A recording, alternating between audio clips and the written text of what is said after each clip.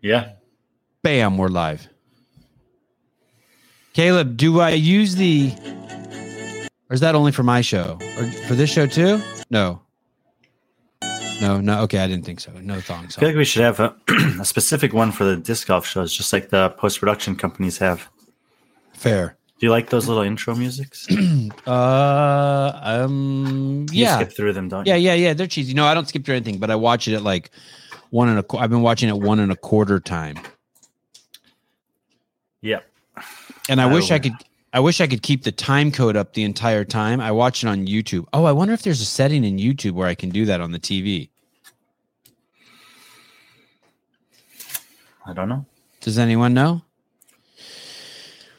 Brian Friend, Caleb Beaver on the back end. This is our 4th golf show, and they are going, as they say, old people say, swimmingly well. Elizabeth, Jeremy 3, they are fine. It's a great podcast. I don't know who you're talking to, but okay. Yash, good to see you. Bruce Wayne, agreed. Elizabeth, what are you guys talking about? They think we're fighting. Oh, they do? Mm-hmm. They are fine. It's a great because Brian hung up the other day when I called him during the live show. Did we talk about that? What do you mean? Like if you said, we haven't talked about that. I called you and I said, hey, what's up? You said, hey. I said, hey, I'm live. I'm wondering if we're doing the golf show. And you said, are we really live? And I said, yeah. And then it was like, click. And then you laughed? Yeah, then we partied. I did for a slight second think, oh my God, was he sleeping? We did talk about it. Remember you called me and you're like, oh my God, that was amazing when you hung up on me on the show the other day. Oh, yes. My favorite part. Heimberg absolutely crushed it. Easy, buddy. Easy. He did okay. Let's not ruin it. But I appreciate your passion. Mr. Walters, I heard you loud and clear. Yes, guests. Mike Hawk, Kenny Walters again. Jeremy, I hope you're wrong, as Brian makes a lot of great shows. I think they both realize that they're very important to each other. Brian's athlete connections and Sevy. Oh, people, you guys really do think we're fighting? No, not even in the slightest. Not even a speed bump. But I appreciate if it adds to the interest in the show, we can shake it up a little bit. I'm here for Brian. Thank you, Audrey.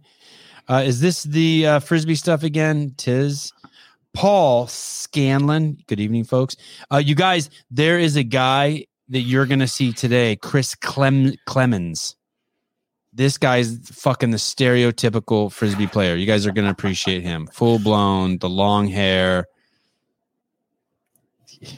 He could be in a Will Ferrell movie. They need to do a Frisbee movie, right? Will Ferrell needs to do right? Those comedian guys, don't you think? Will Ferrell, pretty good, yeah. Bill Murray, like they need to do something like that where they did the ice skating. They did the like ABA basketball one. They could definitely do one for disc golf. It would be amazing. Oh, here we go. Here's the drama. Ken Walters. Grey Ghost, on yesterday's podcast, Brian hung up on Sevy when he called to ask him a question. And on the quarters recap show, Brian popped right after the podcast. Oh, yes, double tension with T-Lander. Came here to get hydrated by Sevon. Oh, that's cool. That's sweet. Jonathan Ortega, the guy with the best profile picture in the game. I feel Brian's type of guy to not half-ass anything. He only full-asses all things. Yeah. I had the exact same question again today. Someone goes, why are you doing the Frisbee show? I go, because Brian's full into it, and I just want to do anything that anyone's fully into. Grey Ghost, the best two in the business. Well, thank you. Is that a girl? Who would have thought the Grey Ghost was a girl? That's like a boy's name, right? The Grey Lady is a girl. It's a ghost from Harry Potter. It is? Mm-hmm.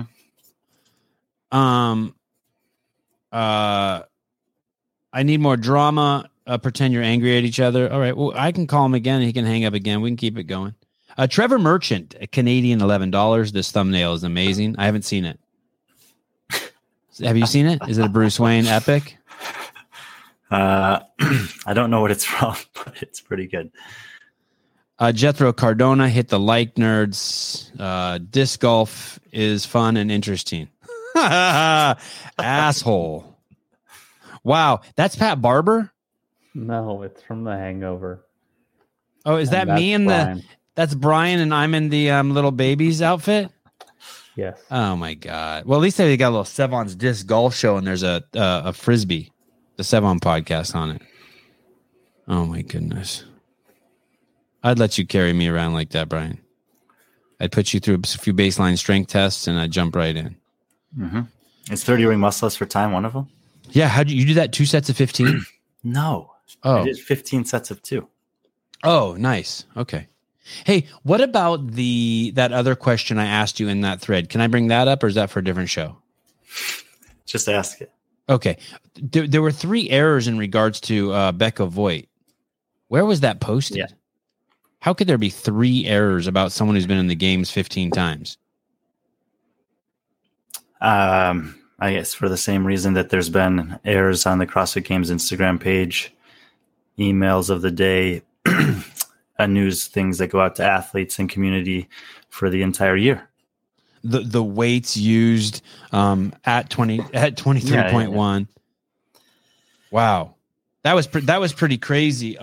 Just so you guys know, I'll fill you in here so it's not just a complete I took a screenshot of it. These were the errors. Rebecca Voigt, they said she qualified 14 times. She qualified 15 times. They said she has 2 event wins, not just 1 event win, like they said, and she's podium 4 times, not 3 as a masters athlete. And those were all things that Brian had to correct. And you don't even work for them; they don't pay you or nothing, right? For the games every year, they pay me a little bit. Oh, to come there and just hang out until you not get last kicked year, out? I guess, but the other years, yeah. Dude, it's crazy. It's crazy. Well, it's nice of you to do that free work for them, to send them that information. Very nice of you. We're lucky to have you. Round 2, part 1. Oh, shit. I didn't even write the name of the course. It's a brand new course. Never been played before.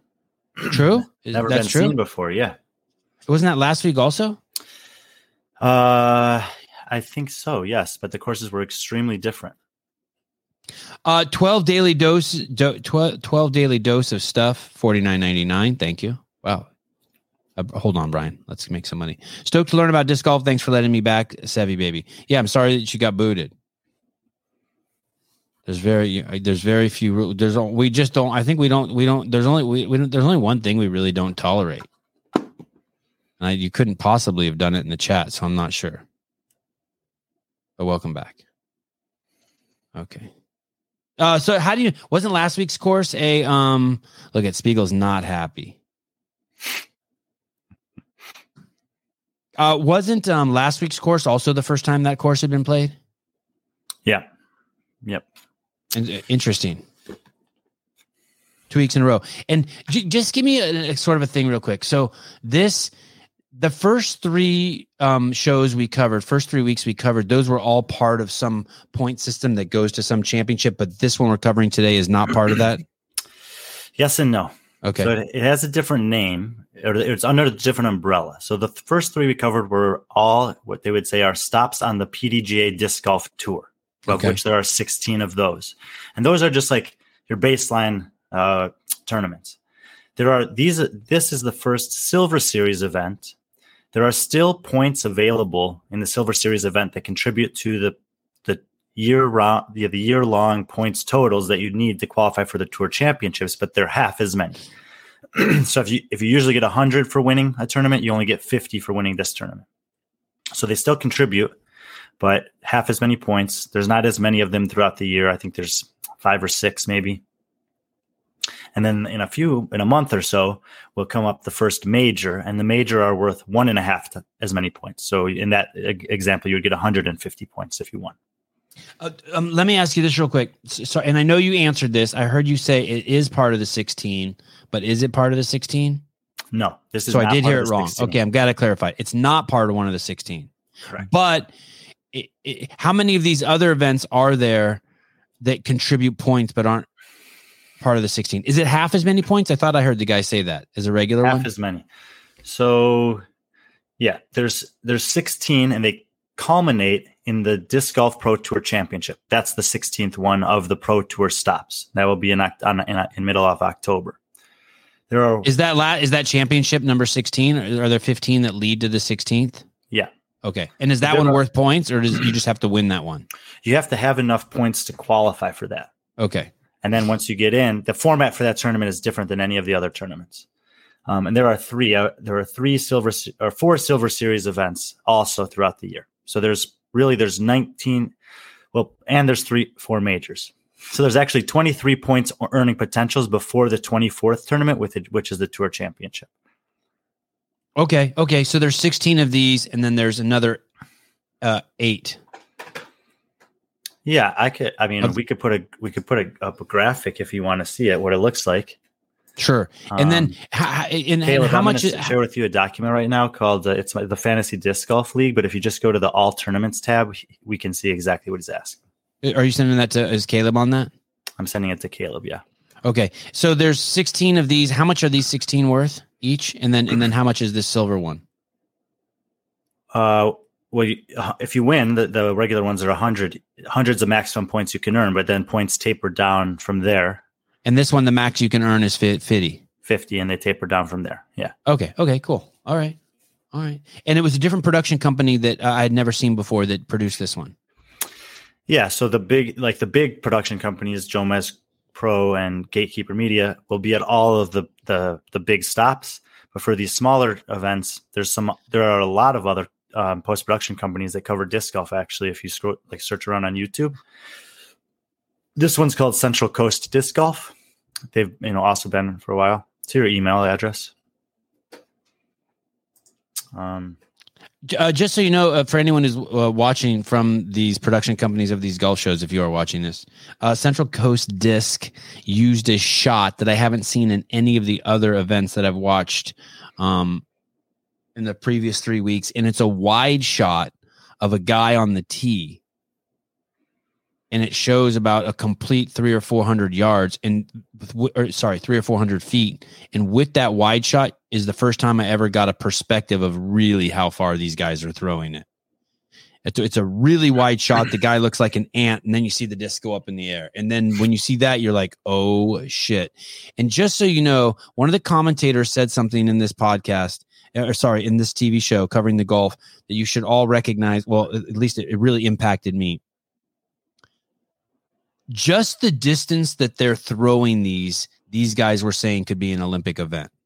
Meaning, even if you didn't do golf, even if you didn't have them going towards a basket, if you just line these guys up and just had them throw it as far as they could, people would be blown away. And when I saw these wide shots, and I can really throw a Frisbee far, but when they were showing these wide shots, it was crazy.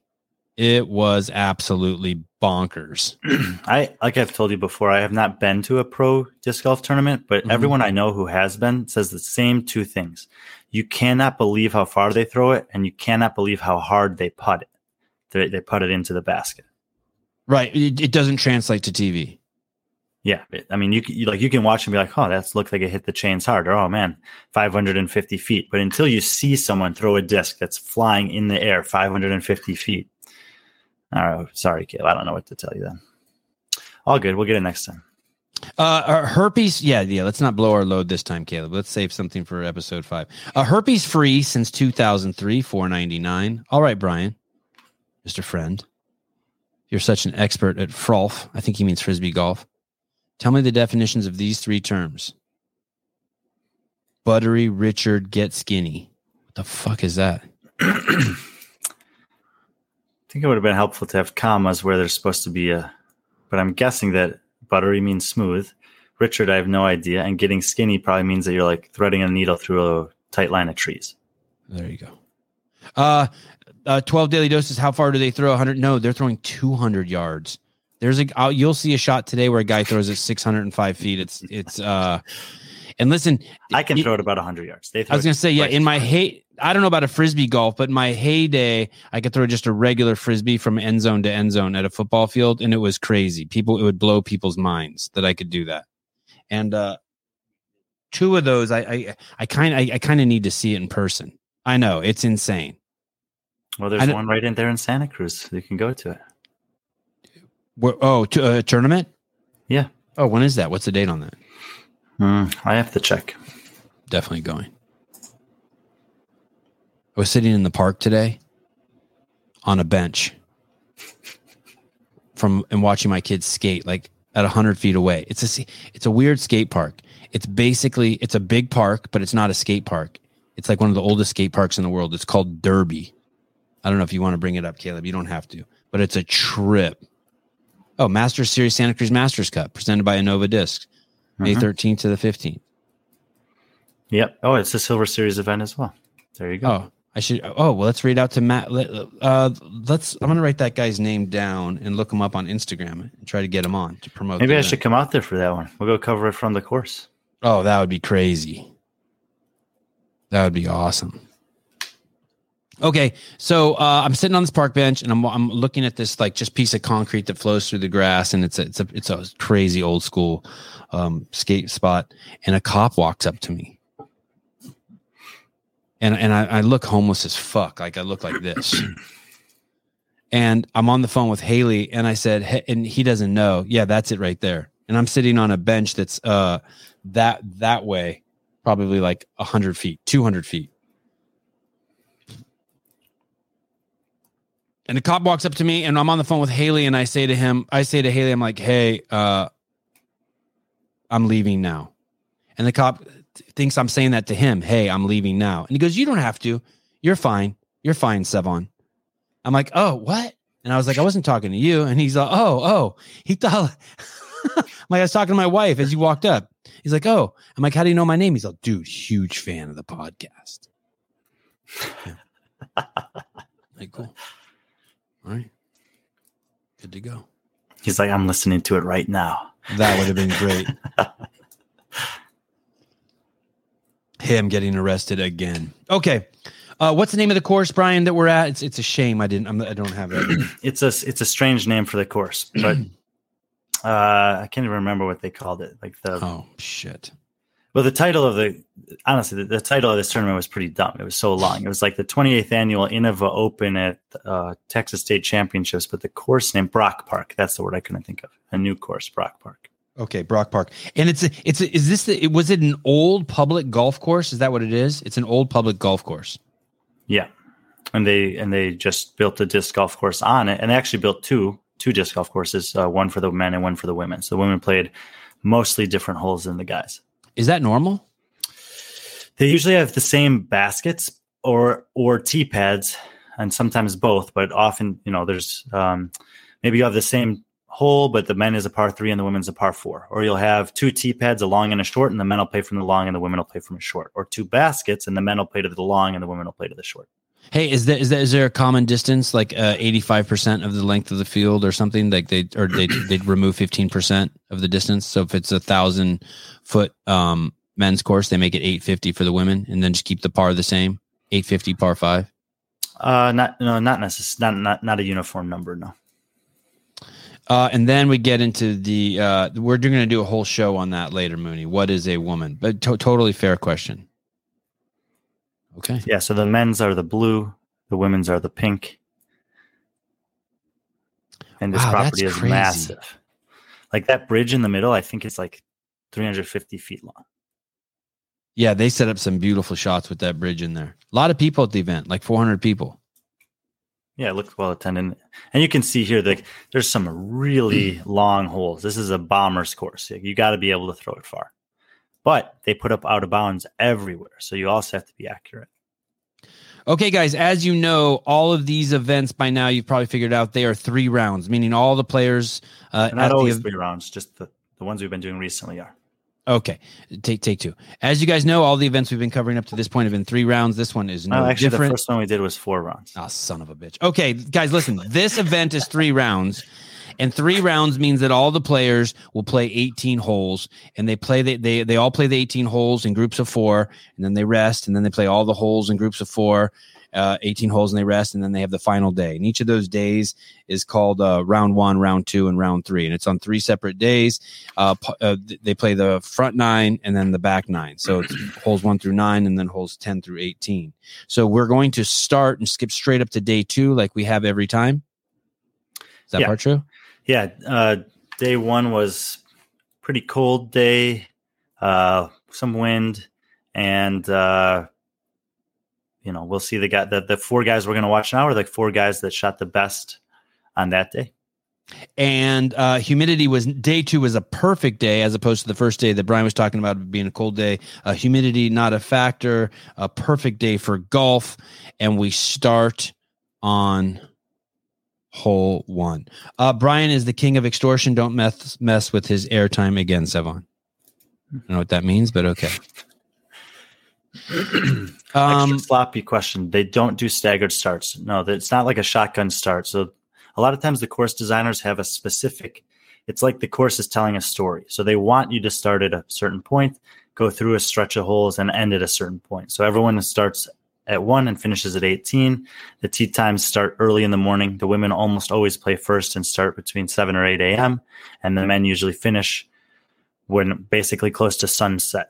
And a round of the tournament usually lasts all day, from the first women's group that tees off to the last men's group that finishes. And is this last card does it always go last? Yeah. The best guys featured card or the lead card always goes last. Yes. For the men. Okay. And there's two terms you'll hear. This is the, like Brian said, the lead card. And then sometimes there'll be what's called the chase card, and they're both filmed.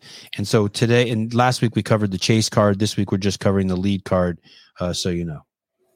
All right. Part of that is because this tournament it's not one of those made in 16 stops. So not all the best players played in this. There are still tons of good players that played. Currently the best player in the world played in it. And so we'll get to see a couple of guys that have been close, or even that have done well but haven't made it onto the coverage in the other tournaments. So it's nice we can learn a few more characters in the story. In the last 2 weeks, Brian pointed out to us, were the closest to I don't know what you call them, tournaments. What do you call these things? Tournaments in the history of the sport. So they had back-to-back weeks with just tons of dudes within striking distance of the podium the entire 3 days. So keep that in mind. I actually was watching one of Simon Lazat's blogs this week, and he said, in the middle of that last round, I was in 40th place, and I finished in second because it was that tight. Wow. He shot really well on the back nine and moved from 40th all the way up to second overall. It's insane. Like that's unheard of. Crazy. Okay. 340. I want to introduce you to a new guy. This guy has the nicest body of any of the players we've covered to date. Seven, we have a very, very important person in the chat. He shares my last name. I'm looking. Oh, Kevin friend. Brian, can you show the woman on lead or chase card at Waco? He's talking about the woman that missed all those putts from close range that we covered last time. And that's my brother, by the way. Oh, Kevin. Hi. Oh yeah. What happened? That's the best woman in the world. They say that she's the best at throwing the disc. So she's got like great accuracy, great distance, but her putting is atrocious at times. You guys, this looked like, it looked ridiculous. Do we still have that anywhere, Caleb? Okay. Sure we do. Okay. The guy you're looking at, his name is Ezra Adderhold. It almost sounds like a trick name that someone would use in the side. Ezra Adderhold. Adderhold. Better. Hadn't seen him before. Buff, tucks his shirt in, wears his pants a little too tight, letting the ladies know he's got a great body. He is here in the lead card. And he's one of the guys that I was referring to. He actually has a second place finish at the opening tournament of the year in Las Vegas, but he was never on either the lead or chase card. He just had he was close, had a really good final round. Second place is incredible. It was his best finish ever in one of those caliber tournaments. So it's nice that we finally get to see him here.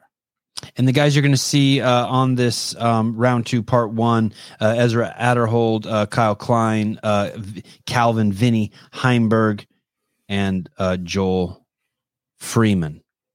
Those are the 4 cats that we're going to be following. It may be worth noting that Calvin Heimberg had the hot round, or the best round, in round 1. So he's coming in as a leader starting the day. -10. -10. Meaning in the first round, he shot... I mean, 10 birdies and 8 pars. I mean, I know that's not what he shot, but that's how you. It is actually exactly what he shot. Oh, well, shit. There you go. And he had a 1-stroke lead on Joel Freeman and a 2-shot lead over Kyle Klein and Ezra Adderhold. Okay, fantastic. Okay, don't worry, Caleb, if you can't find it. At some point, you guys will show you. Oh, look at here it comes. Ezra Adderhold, my beer. Yeah, not bad. Okay, look at this. This is just ridiculous. This is why we haven't covered women's golf yet. Oh man, that's not going to go well. Let me take another shot at that. We should cover women's golf because of this. Okay, here we go. Watch this. This is Evelina did miss the par opportunity she had a moment ago, so this is for bogey. for bogey. Hey, what was she looking at? It sounded like she hit the cameraman. By the way, she was vaccinated just 2 days prior to this. I'm just correlate. Just a correlate. Left with. And this is almost exactly where she was 2 putts ago. Oh shit! They say that stuff in the commentary, or is that a joke? And That's the it's disc so golf guy. sad to Yeah, see he'll her say something. going through these putting struggles again this year. She was in the lead for the final round of this tournament last year. She turned off, and then the tournament was out of her hands, and there was no coming back. Oh my God! Hey, listen. Can you pause this? Every show I watch with the men, I'm waiting for them to miss that shot, and they've never missed it. That shot right there. Like, I'm like, dude, they don't even look at the basket. They look at Caleb's got his arms up and is dying. Caleb's dying in the back there. I could see him. I mean, that was ridiculous. It's almost like she was paid to miss. That's the movie. That's the Will Ferrell movie right there. Yeah, fake. I know. How about those birds were fake too? What the fuck is up with the recording and the mix of that?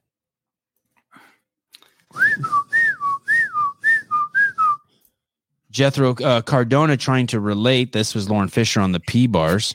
I don't remember that, but that doesn't sound nice. Jeremy Garcia, I make that shot 8 natties deep. For those of you who don't know, natty is a very cheap American beer, and 8 of them is like one shot of whiskey. Man, that's pathetic. Okay, we'll leave her alone. I'll get her on the show and talk to her about that. Okay, back to the buff guy. Okay, here we go. We're starting off, guys. We got a long night ahead of us. Let's rock and roll. Ezra Adderhold, 340 off the tee, hole 1, looking buff. Pretty difficult opening hole. Very few birdies any day. There's nothing that like seems that difficult about it, but the way that the trees are set up in the fairway, you have to beat one tree that has a red stripe on it that you're going to see. You have to stay to the right of that. And he did not. So he came up short of the tree there. So that's missing the mandatory. But even if you get past that, there's a bunch of other trees that make the shot into the green pretty difficult. And there's out of bounds surrounding the green, as the case with most of these holes. So I think there was like 2 to 5 birdies every day on this hole. 430. Kyle goes for a shot. This is this. So pay attention here. This is this guy's. Is this the shot? Just massive spike hyzer. He's going over out of bounds the entire time, basically, and he spikes it in there 20, 30 feet away. Oh, okay. I had that wrong then. I said hits a tree and it cost him shot 2. Oh, Yeah, no. he Sorry. He hit a tree on that shot before that was out of bounds, and it bounced his disc back inbounds. And then he threw it up from there. You're right. Sorry. And thank you. My notes are all jacked up. Go back to 430. I wanted to ask you about this here real quick. I think there was a question here. Sorry. Okay. Okay. That's what it was. Simply what it was. What Brian is saying is that in his first shot, Kyle hit that tree and then it bounced back in. That's legit. If you hit a tree that's out of bounds and your ball bounces back in, your disc bounces back in, you're good to go. You don't get it out of bounds. Yeah, it's wherever your disc comes to rest. If it's in bounds, it's good, no matter what happened before that. How did you remember that? Remember, we rehearsed all of these 17 times before? Right. 520, Heimberg, Calvin, Vinny. This is the guy that Brian referred to as the best in the biz right now. So this is an awesome drive, and you see even here he has this tight tunnel to navigate, low ceiling, and it's still pretty far. So he doesn't get it all the way to the pin, and that's why there were so few birdies on the day. And then 604, Heimberg going for the putt.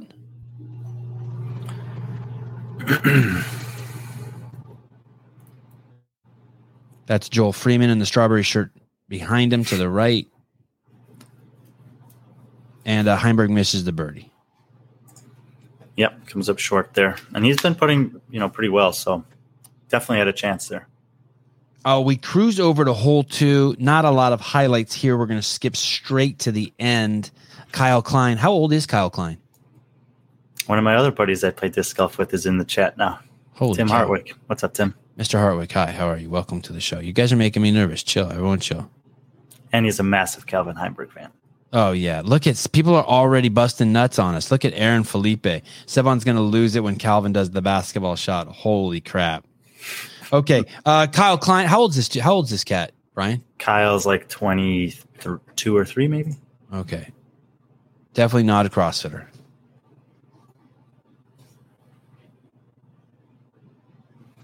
Pretty bad miss for someone of his caliber, I would say. And look at Angry. Throws his disc down. Little violence. Kyle's got to get his shit together. Hole three, people. We're cruising along. 1250. Heimberg for his second throw. Yeah, and this hole, the green is extremely sloped. As you'll see when they get up there, that's like a really, really severe angle. This is an amazing shot, but the challenge here is if you go short and you run it and it hits a cage, it's going to roll way further away, most likely, than you already were. And if you go too long, then you're putting back at basically just a drop off to, if you miss that putt, you're going to be 100 plus feet from the basket. So getting a good upshot here is critical.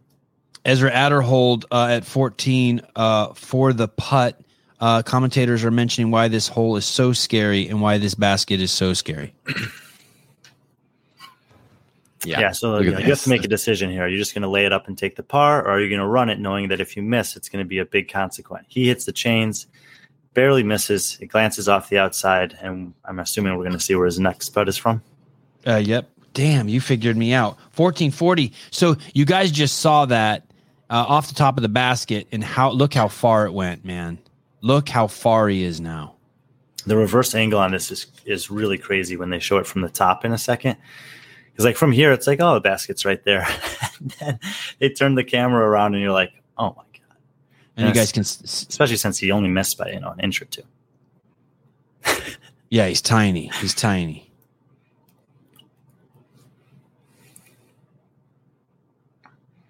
And like, that was honestly risky because if that hits the pole, it could just get up on edge and run back down the hill again.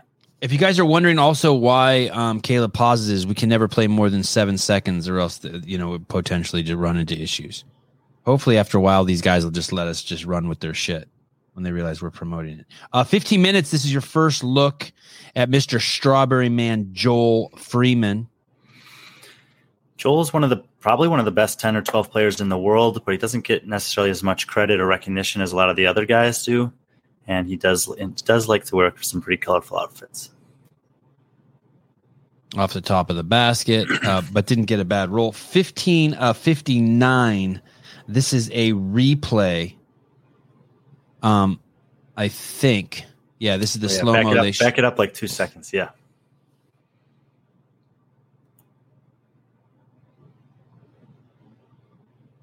Oh, yes. Go ahead, Brian. Go ahead. So basically he stepped in a hole, and then he somehow had the discipline or self-control to not throw this shot. And the commentators talked about this on the live and also on the post-production is like, this is just ridiculous. Like the disc has to come out of your hand there.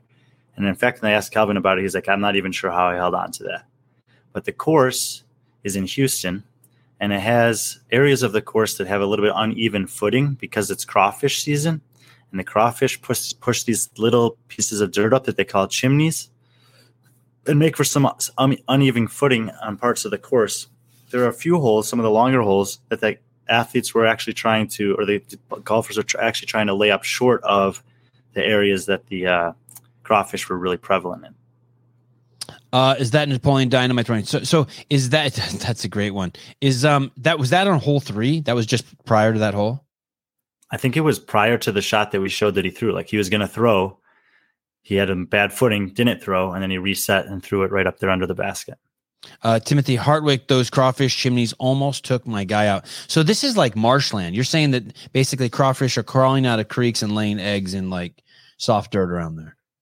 Yeah, there's just some uneven footing, and the crawfish were causing some of it. Yes. Problems we don't have in California. Hole 4. 1720. This is a long shot. This is about 20 seconds. I'm not sure how Caleb's going to show us this. Maybe it'll be 30 seconds. But this is an aerial of hole 4, which really will give you a great perspective on just how difficult it is what these guys are doing here.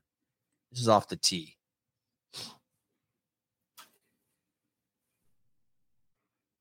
Oh, maybe I started you too soon. Maybe you had to go back further. Sorry, we're already at the bucket. Sorry, Caleb. Yeah, this is it's a 400-foot shot, but you have to get it, it's not just a straight line. Like you have to throw it out at those trees and then have it finish left, or you have to take a more aggressive line over the left set of trees. But if you do that, it's a really tight angle. And it's like if you go left early, then it's out of bounds. So it's a pretty specific line. You have to throw it much more than 400 feet. It's slightly uphill. It probably plays more like 480 feet. And those trees on the right side can knock your disc down. So pretty demanding shot here. Hey, so you can't see that basket from the tee? No. Okay. 18, Joel Freeman from the tee. Our strawberry guy with the strawberry shirt. Yeah, and like I said, he's an underrated player in general. And one of the things that people underrate for him is just his distance. He can throw it just about as far as many of the guys, but they don't often talk about it. And here he threw a line drive, basically got a nice skip, and he's deep of the basket. One of the things these camera guys do that probably everyone just takes for granted is they always show this shot, and then they are smart enough to always from here zoom out and just show you how close it is to the basket, so you can appreciate how good the shot is. A nuance that's vital to the appreciation of the event. 1836, Ezra Adderhold, wearing a Schmedium shirt off the tee. Yeah, and he is well known for his distance. Throws it very far. The tournament he got second place in was in Vegas, which is also a really long course. This is pretty tight, but he clears the corner, and that's about as good as you're going to see. Almost a hole in one. Yeah, probably about 5 feet short. Joel Freeman takes the lead in this hole. Calvin with a bogey. So Calvin did what the one mistake you can't really afford to do here is he came in early and went out of bounds. He had to go play to the drop zone, which is that blue sign in the distance back there, and it's almost impossible to make it. So he just had to lay up from there and take the 4. Hole 5, we will go straight to the putt at 22. Calvin Klein going for Kyle Klein. Yeah, that's what I said. Kyle Klein going for a monster putt. Yeah, so this is another basket where the landing zone is very specific. If you go past the pin, it just kind of tapers off, and I even think there's some out of bounds back there. So to get this to land short and stay like this does is like it's incredibly difficult and touchy. It's not the longest hole, but it's a very specific distance control. And that wasn't Kyle Klein. That was Heimberg. It looked like maybe from second shot or off the tee. What I wanted to show you was Kyle Klein doing a big putt. Maybe it comes right after this.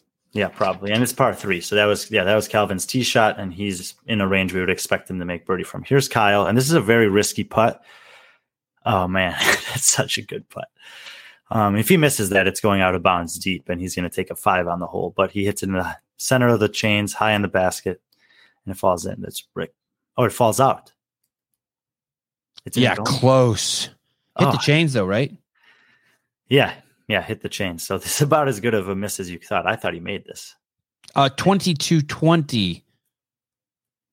Ezra Adderhold for a big shot. Yeah, so he also came up short. And here you can really see, like, once again, and remember he had that hole 3 where he missed and it went long and cost him 2 shots. So here it's not as surprising that he comes up a little bit short. It looked like he hit it and rolled off the edge, right? It hit the cage and fell down. I think it stayed relatively close, though. Trish, thank you. Very generous. 99 cents. Thank you. She's watching on mute. Thank you. That's the best way to watch it. 22:55. When are we going to see Vinny show us that he's the best player in the world? Vinny for a birdie.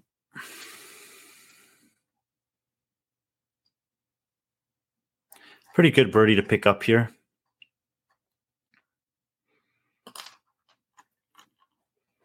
What is that, 15 feet? Yeah. Hole 6. Vinny and Joel tied at -12 for first place. 25.05, Joel Freeman off the tee. And really, it's just that one bogey that Calvin had that let Joel back into it. Now look at that tee, guys. We'll go back and look at that one more time. Can we look at that one more time? What are these guys looking at? We're going to put you in this hole, and then somewhere outside there's a basket, and you guys got to just aim towards it. Yeah, so they all get there on Monday or Tuesday and play a couple practice runs ahead of time just to kind of figure out, especially on a new course, what shots they want to throw, where are the landing zones on blind tee shots. And this is obviously a blind tee shot. Most of the guys, the right-handed players, are throwing turnover backhands here because they can get more distance out of it because it'll finish further and flatter. Joel's choosing to throw a forehand, which is just a more comfortable and consistent shot for him, knowing it'll make his second shot further. But this is just what he feels good with. There is a lot of misinformation out there in the Frisbee golf world. This is not misinformation, although it's hard to believe. China does force the Uyghur Muslims to make craft disc. This is 100% true. Man, one of the commentators, by the way, Brian, was ripping on disc craft, and the other commentator didn't like it. Did you catch that? That was in the fourth video. I didn't watch those videos. I watched that one live. I didn't watch the post-production. Gotcha. Okay. Joel Freeman also plays with the Gator disc. He's probably the best in the world with the Gator. And the Gator has a whistle to it, which none of the other discs have. Jethro Cardona, $2. This isn't exactly the kind of compliment I wanted. This has a Mystery Science Theater 3000 vibe to it.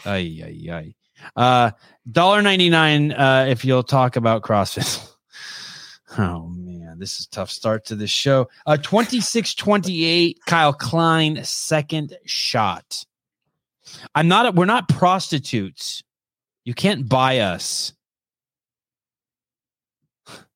Kyle Klein, second shot.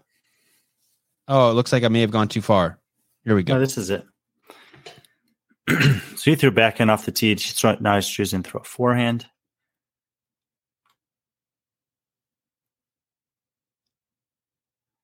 Pretty tight green here. Basically amazing shot. Perfect Beautiful shot. 27-20, Ezra Adderhold from the bushes. And I hear, for 27-20, Ezra Adderhold from the bush. Yeah, he's not very far here, but obviously it's a little uncomfortable or untraditional. But we've talked about in the past that these guys are pretty good at making those, straddle out from a knee when they're not too far away.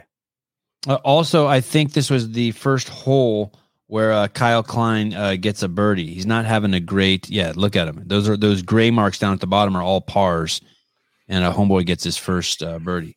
Magnus. And just to put in perspective, by that point, Calvin had made 3 birdies. Joel had made 4 birdies. So he's fallen behind the pace. Magnus Holmgren, 25 billion pesos from Mexico, just for Brian being happy. Thank you. Mason Mitchell, $1.99 for CrossFit. Shut it. Shut your. Jeremy Garcia, $2. I'm giving these golf shows the college try. I don't know what that means, but thank you. Yeah, Magnus. Yeah, tell him. Magnus, shut your mouth. Oh, no. Magnus is cool. Magnus gave money. He can do what he wants. What are you talking about? Easy, Trish. Hole 7. Calvin Heimberg, the man you're staring at right now, and Joel Freeman are both tied for first place at the tournament. We're almost at the halfway point for the entire tournament. They are at minus 13, 28.50. Vinny, by the way, Vinny, Calvin, and Heimberg are all the same person. You guys getting that? This is Vinny. 28.50 Vinny from the tee.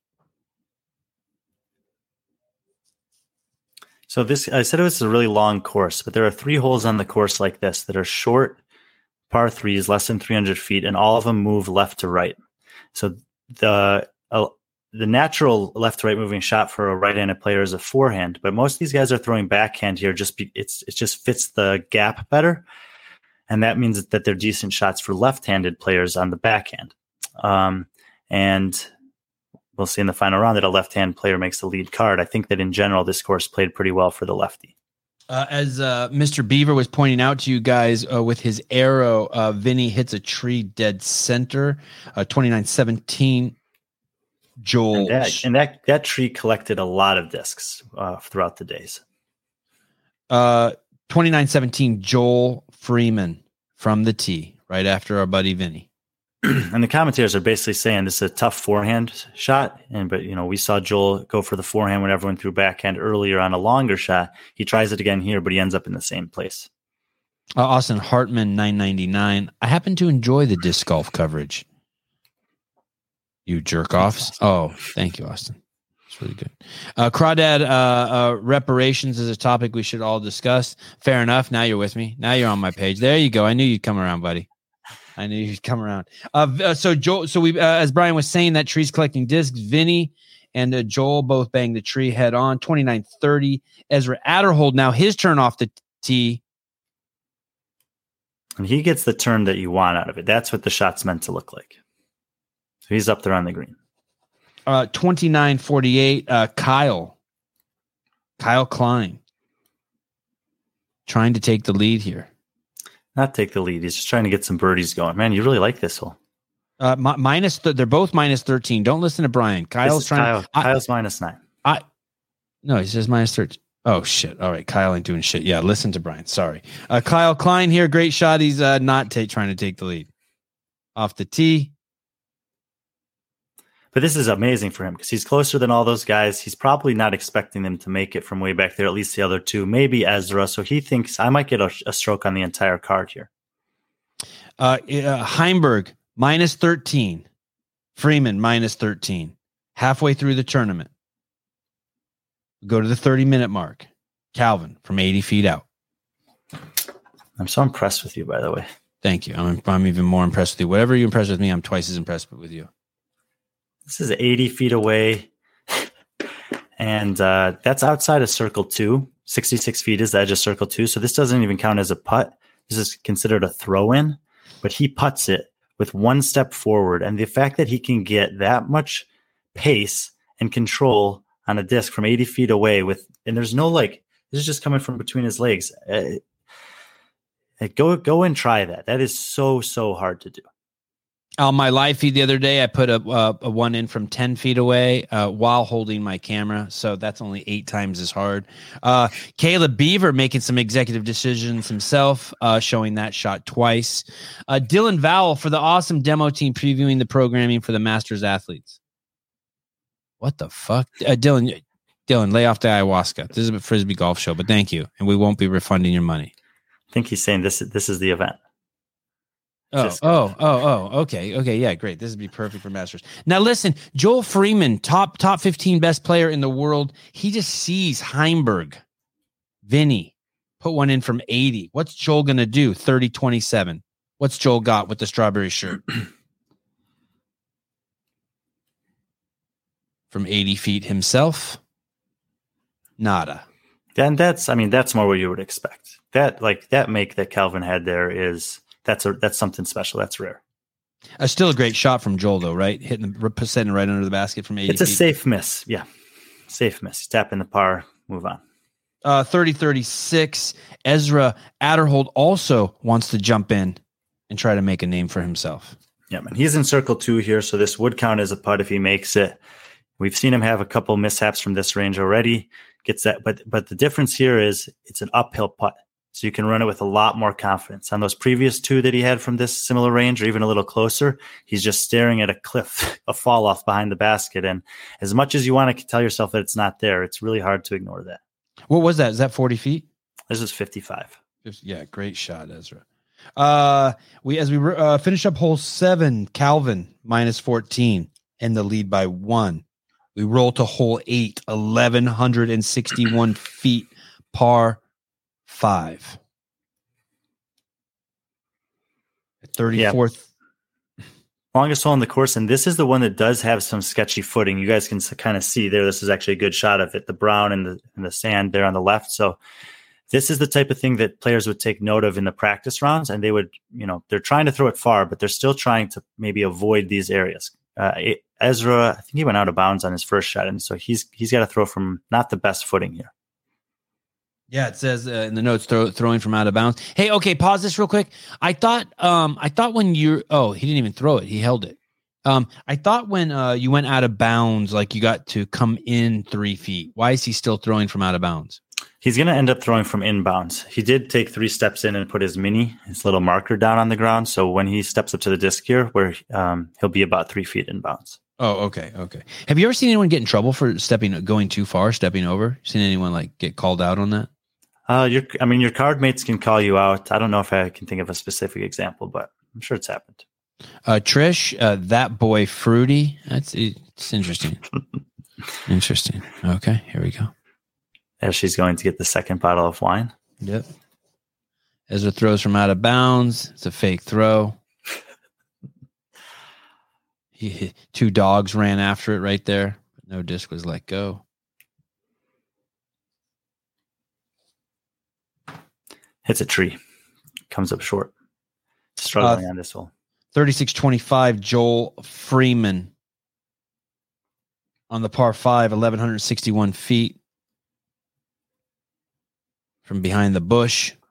Yeah, he's pinched up against a tree, and this snap forehand that he throws here with a little bit of turnover and finish, he's one of the best in the world at this shot. That is such a hard shot considering where he had to throw that disc from, and he didn't really get much of a follow through. 36-59, Kyle Klein drives to the basket.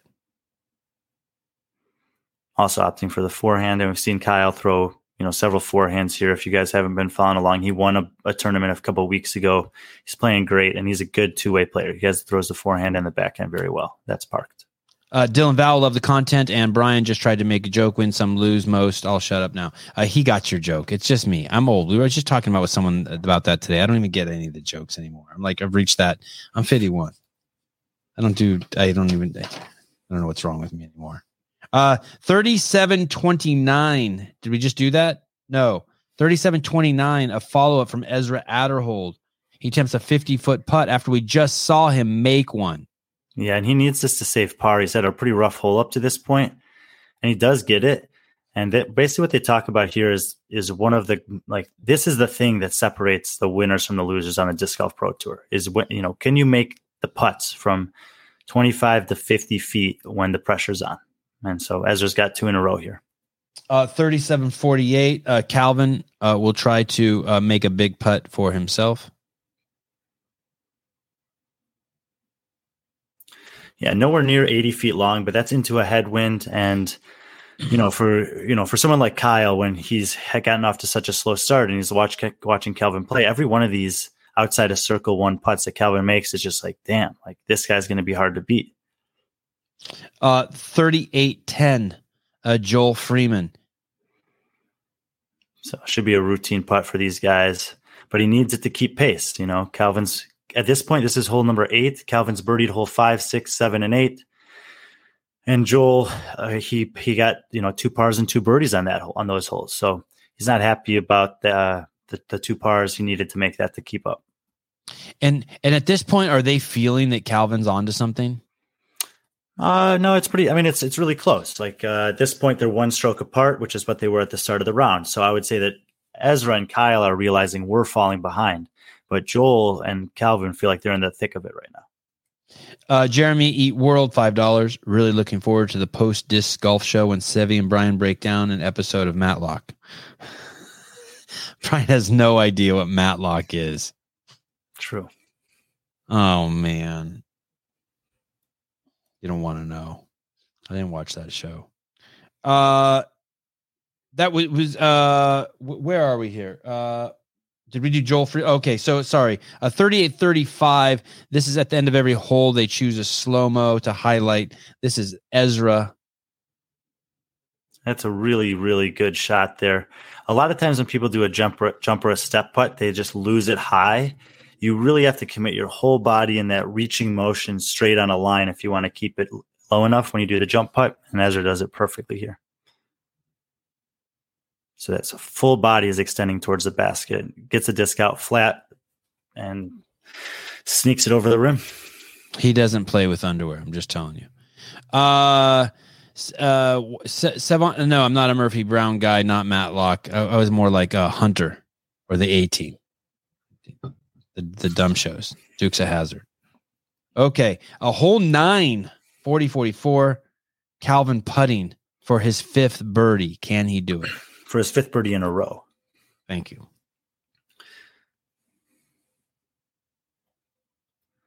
Ooh. Yeah, 5th birdie in a row, and that's 7 birdies on the front 9. He had the par on 4, the par on 1, the bogey on 4, birdied everything else. Okay. So that's the front 9. Calvin doing well. When the show started, they were talking about him as being the best player in the world, maybe right now, that he's hot. He won of the first 3 events this year, he won 1 or 2? He won 1.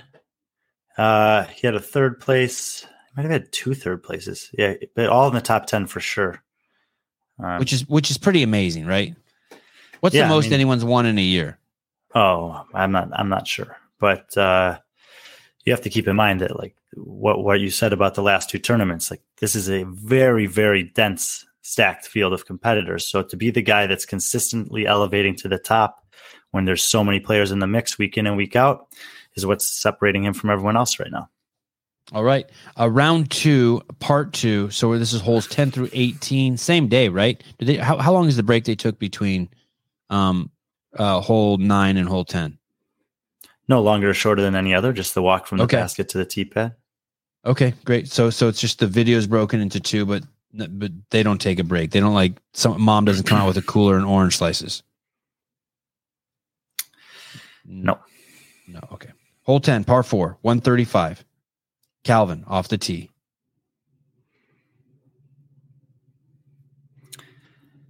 And this shot that he's throwing right here is just a low, screaming driver. That's probably it's either a destroyer or a juggernaut, but he's one of these overstable discs that he has in his bag, and he throws that shot with multiple discs better than anyone, and he has been for a while, for years. 510 feet, almost hits a line judge. 3. And this is a 720-foot hole. You know, when you're able to take 510 feet off in the first throw, the pros basically, they just assume anything inside 250 feet, I can get it up and down for birdie. So he's putting himself, like, there are people who can get birdies on this hole throwing 350, 350 or 360, 360. But when you're able to give yourself a second shot that's only 200 feet in on a 700-plus foot hole, massive advantage. 350, Kyle Klein for the putt. Hole 10, par 4. Yeah, this is far. I don't even think this is a putt. He might be outside circle 2 also. But he was out of bounds prior to this. And nowhere near. Doesn't even wait for it to land. Just turns around and points his ass at the basket. No, and this is what I'm talking about, that jump putt. If you don't get it coming out flat, then it goes high and you lose it out to the left and you're nowhere near making it. 419, Joel Freeman for the putt in the strawberry shirt. And he needs it. You know, Calvin is playing great. Joel cannot afford to lose another shot. I was texting. I looked away. Did he shoot? Yeah. I can't tell if it's in or if it was one of those that fell out again. Oh, good. Perfect. Even better. You weren't even texting and you fucked that up. Oh, it's in. Money. Birdie. Yeah. Big putt for him there. So Joel and Vinny are the ones fighting for first place. Joel is this guy in the strawberry shirt, and Vinny's the guy that looks like Napoleon Dynamite. Yep. And they both birdied there again. Wait. Don't ruin it yet. 435. Oh. Can Calvin keep up with Joel and get the birdie? And we didn't see his upshot, but puts it much closer, and that's pretty routine for him. And he makes it look routine as well. But it wasn't routine for that lady that we saw earlier. No. And it wouldn't be routine for any of us either. But Calvin is that's the best. I'll do that while filming it with my iPhone. I'll do it after the show if it's still light outside. Did you see the hole in front of my house? You seen the hole I got? 600-foot, no. 2 baskets right in front of my house. And you should watch more of my live content. 510. Joel switched his style from nose down to nose up when he putts. I didn't even believe that. The commentator said like 3 times. I'm like, no one does that and changes style. They said from last year he's changed his putting style. We're gonna see a slow-mo of it. Yeah, so and we'd have to watch, comparatively to one from last year. But what I think is I think that these guys are learning different putts so that they can use them in different scenarios. So we've seen the straddle putt.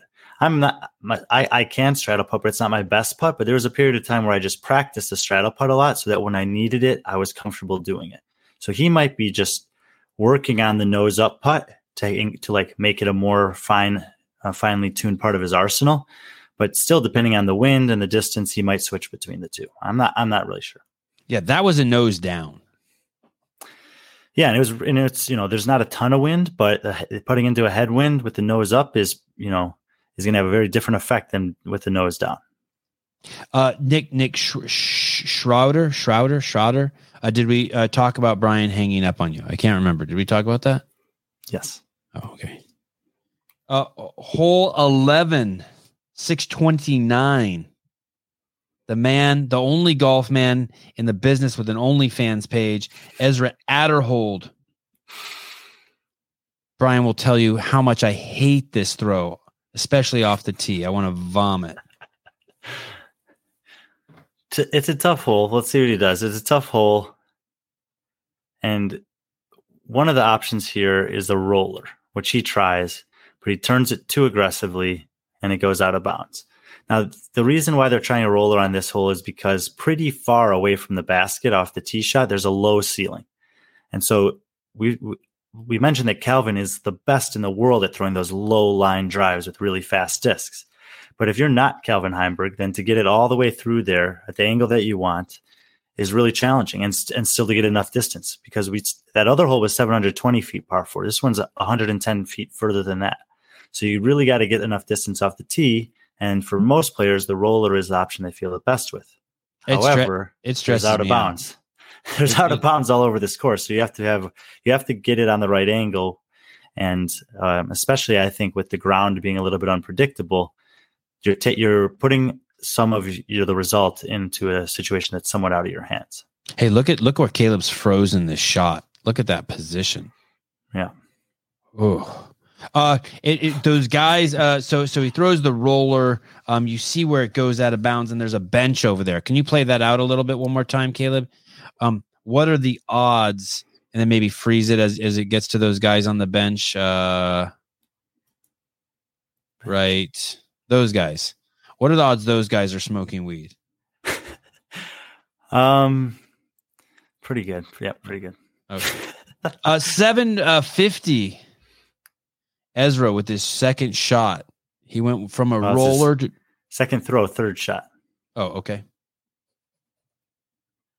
Oh, because it went out of bounds and he took a penalty? Okay. Yep. And he hits a tree and falls down here again. So a tough hole for Ezra. Hole 11 still. Let's see what Mr. Vinny is doing. 829 with a big putt. Yep, 6 birdies in a row at this point, and he's outside the circle here. And those are the putts where if you're his competitor, you're just like, oh my God, like I have to birdie everything, because this guy, even when he's not throwing it perfectly, is making, at this point, every putt. That's 7 birdies in a row. Well, don't get excited ahead of yourself, Brian. Joel Freeman, 839, also up for the putt. He knows what he has to do. Here we go. Show him what's up, Joel. The strawberry shirt. Joel with a gimme. High and on the left side. And that was like a little timid. How I told you earlier that they putt it really hard.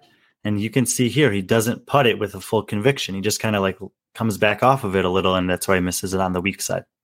And that's not good. He's bummed. I mean, look, it's a real thing. He's one of the best players in the world, but you're playing in a tournament. You're one of the 2 guys here in the lead that's battling out with a guy who's just making putts from 5 feet behind you, hole after hole after hole. And, to keep up with that is very challenging. This is bullshit right here. I was watching Sean M. Thank you for the bullshit, by the way. Sean M., I was watching a tutorial video on Frisbee, and the guy doing the tutorial said he throws so hard sometimes blood comes out of his fingertips. This guy's full of shit. Yeah, one of you's full of shit. I mean, there's sometimes the guys do have problems with their fingers. In fact, Ezra Aderhold has for the last couple of weeks. He and Brody Smith go and play the course ahead of time and put out YouTube videos so that you can learn the course. They give you their opinions on them. They'll tell you about any changes to the holes from last year, if it's a course that they're repeating. And he's had like bandages and tape on his fingers because of, some problems. But I think that guy meant to right at the tip of his penis. He throws so hard that blood comes out the tip of his penis. Yeah. Sometimes I read so fast, smoke comes out of my eyes. A hole 12, Vinny. Currently at 7 birdies in a row, as Mr. Friend shared with us. Incredible. 11:15. We'll go straight to the putt. See how Kyle Klein is doing. He needs to start making some shots, some big shots. And that's more likely. That's what you'd expect to see from Kyle. He's had a pretty slow start, but he's still got many scoreable holes to see if he can turn it around and stay on the lead card for the last day.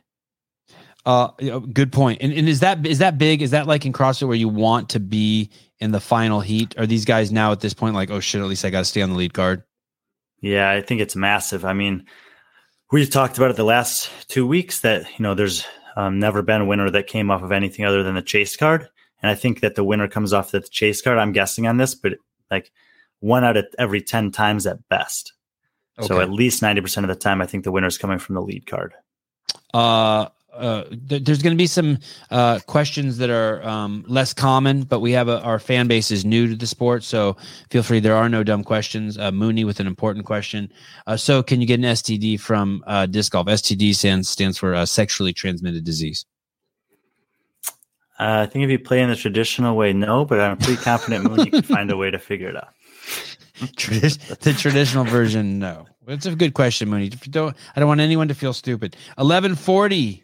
Ezra Adderhold for the putt. Yeah, looks like the tree's in a way, but I don't think so because of the stance. He probably has a clear line to it. And again, that's the kind of putt you'd expect there, especially on a day with no wind.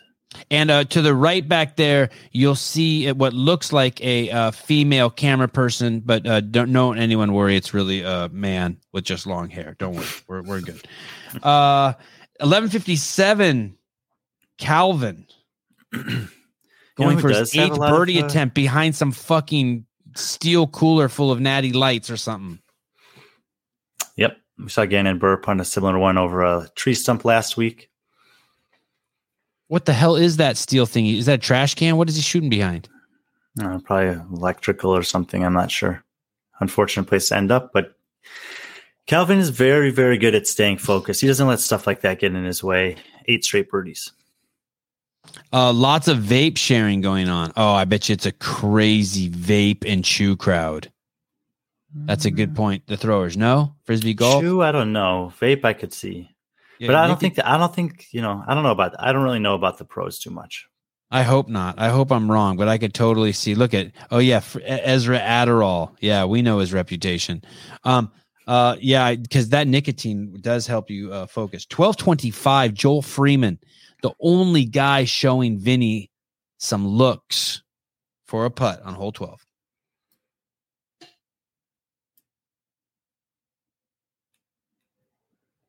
Yep, drops it in. That's what you would expect from him.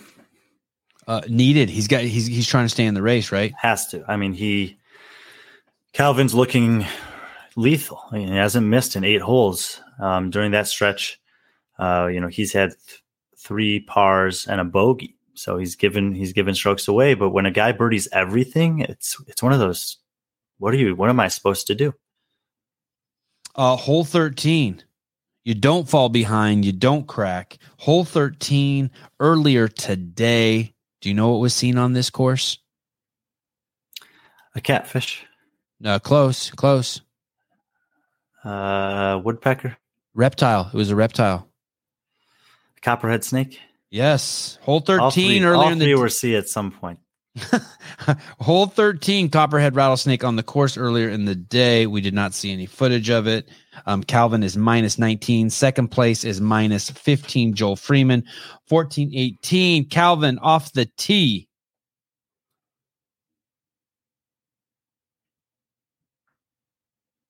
This is another one of those short holes that has that turning left to right, and Calvin overturns it. He's in the thick bushes there, and the rough gets pretty thick close to the basket. Any poison oak? Possibly. These guys do get poison ivy, poison oak occasionally playing. 1450, Kyle Klein off the tee. the last shot that we saw like this, Kyle threw the best shot of the four of them. Got the right turn on the disc.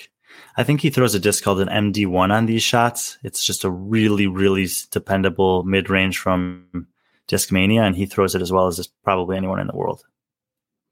Jeff Birchfield doing some fact checking. There is no copperhead rattlesnake. Oh, shit. Here we go. Fuck you. Hold on. Stand by. I'm not letting that slide. I sort of view myself as a reptile aficionado. Rattlesnake, copperhead rattlesnake. Oh shit. Is the copperhead a rattlesnake? The primary most obvious difference between them is that a rattlesnake has a rattle at the end of its tail, what the copperhead doesn't. My God. I am a jackass. No rattle. Jeffrey Birchfield for the win. He got an education. He teaches the sciences at a high level in the college. Fine.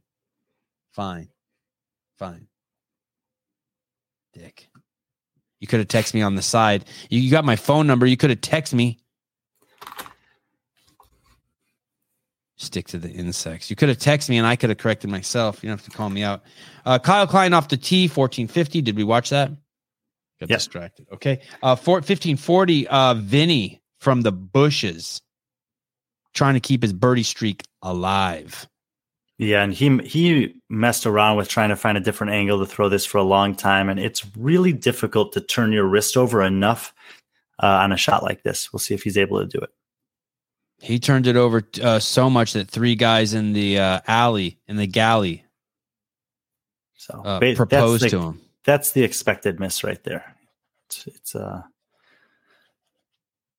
was a flipped wrist joke. Hole 14.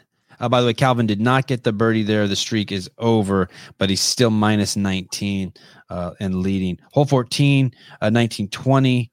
This is Calvin's second shot from the bushes. Doesn't look like he's in the bushes. No. This is a par 4. This is a second shot from the fairway. Great. This is a great drive. He's a perfect angle into the pin. This is just a straight shot, 300 feet. Oh, right. And it doesn't say from the bushes. I need to learn how to read. I'm getting excited. And you can just see that it just turns over again. So now he's had that tee shot on the last hole and this one where both shots turn over off to the right, and he's in the thick bushes for the second hole in a row. Hole 14, Vinny just throws his second shot into the bushes. Very aggressive throw. I'm about 12 million calories into the assault bike right now. 2014, Calvin for the putt. Now listen up. Everyone put your drinks down and pay the fuck attention.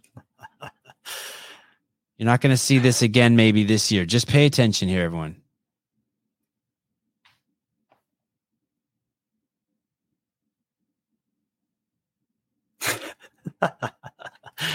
Okay. I've never, ever seen anything like that. That's ridiculous.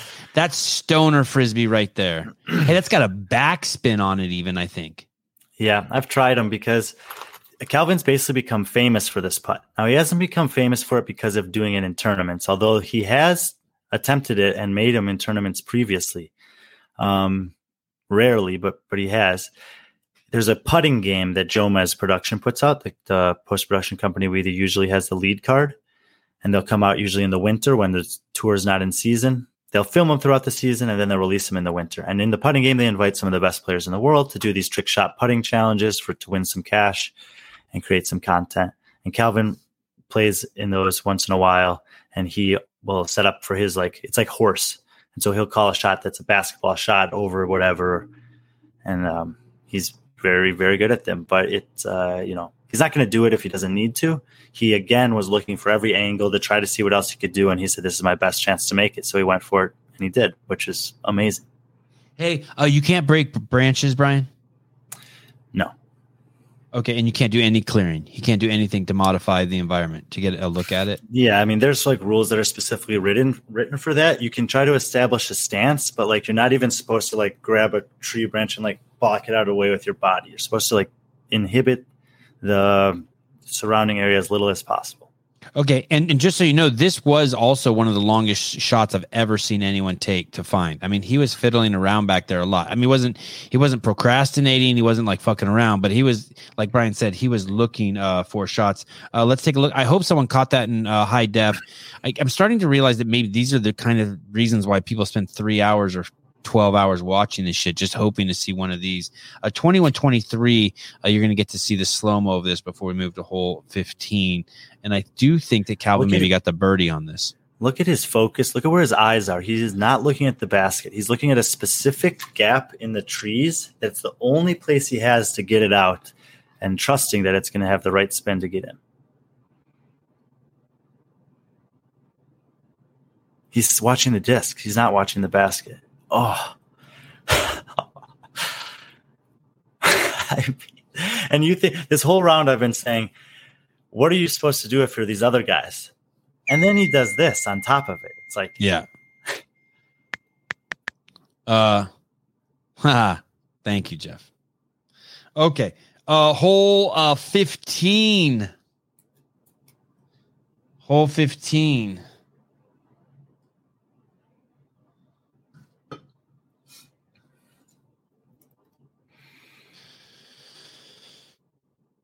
$400 people in the audience. 2205.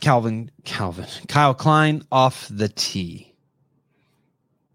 Yeah, and this is a pretty stock hole. I think these guys are like, if they're looking at the course, they're marking down this is a birdie. Kyle doesn't like this shot. It comes in way too early, and we've just learned 2 holes in a row how thick that stuff is right away. When you have a new course, we've talked about this before also, when there's a new course, the rough is really dense. They don't have a time to like beat it up a little bit, and so that's not the miss that you want to make on this hole. Wow, this is a phenomenal topic for another show, Brandon Waddell. By the way, phenomenal. What a trippy phenomenon that is. Not anything cool, but it's a trippy phenomenon. 23-12, Ezra. I think I'm an Ezra Adderhold fan, and it's not just because he free balls when he plays. I mean, just shit like this. Here we go, making a bold attempt at 75 feet.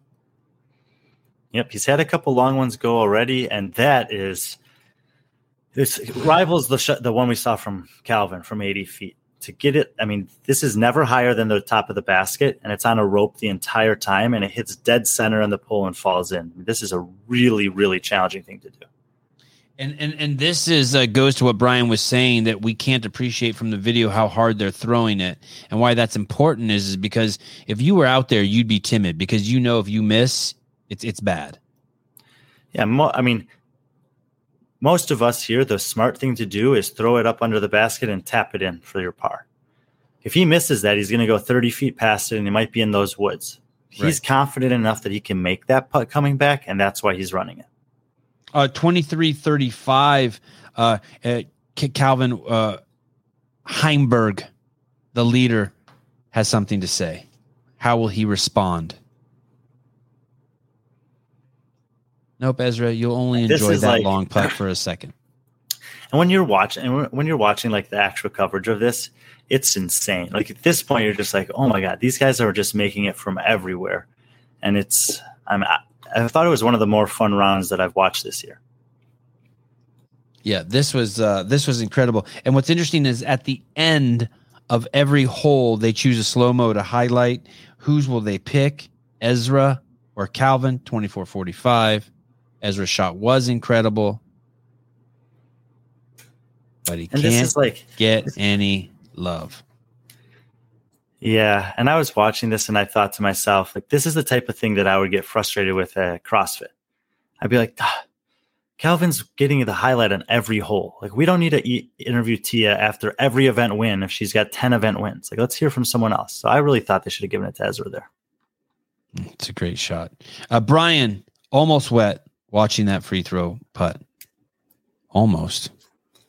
You don't know, Brian. Hole 16. I think she was talking about herself. Oh, you think that's a girl? She or he. You think that's a she? It looks like in the picture, but maybe that's just his wife. Hole 16, Calvin enters minus 21 with the lead. Second place, minus 16. I'm guessing that is Mr. Freeman. 26, Vinny off the tee. C. Beaver has it queued up. This is the third of those 3 under 300-foot holes that are moving from the left to the right. Calvin's hasn't been great on those previously. He gets a pretty lucky tree kick here, and he's inside the bullseye. Tree kick. First I've heard that, tree kick. That's when you hit the tree, but you personify the tree for a romanticized effect as the sports commentator, and you call it a tree kick, like the tree kicked it. Right? Yeah, the common phrase is you got some tree love right there. Tree love, more personification. 2709, Kyle Klein for the putt, hole 16. Kyle's getting a lot of love on this show for a guy who's trailing. Whose decision was that? I don't know. God's decision. And now, what hole you say this was? 16? So Kyle has gone on a little run. He's birdied on 12, 13, 14, and 16. And that's what he needed to do. 2745, Calvin. How many birdies can one man get? Let's see if he can get another one. Look at, if this was that girl, she wouldn't make it. Boom. No, just drops it in there. The easiest putt by far he's had. And look at Adder. Look at, he throws even before Adderhold clears the scene. Look at. Yeah, this is great, Caleb. Good job. Look at. Geez, Louise. Yep, there's ready to move on. Hole 17. Let's go straight to the putts at 31. Kyle Klein getting more love on the Sevon podcast. Yep, par 4 here.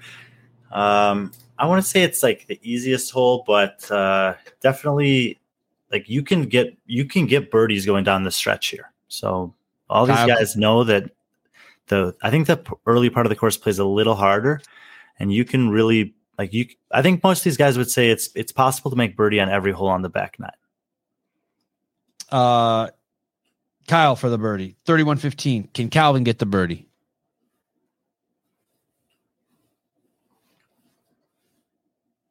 And that's, frankly, shocking at this point. After everything that he's made, that was one of the easier putts that he's had. But for all of his competitors, they're like, finally, like this guy is human. Still a tough putt. You see a lot of people miss this shot, though, right? 20 feet, just not tough for him today. Not these guys. I will bet you Calvin misses, like, if there's no wind, I'll bet he misses that putt like 2 out of 100 times. Mooney, just thinking to himself, thinking out loud, I think I want Brian to narrate my wedding video with a complete and total breakdown. What's the lady who's like the best friend of the bride? What's that lady called?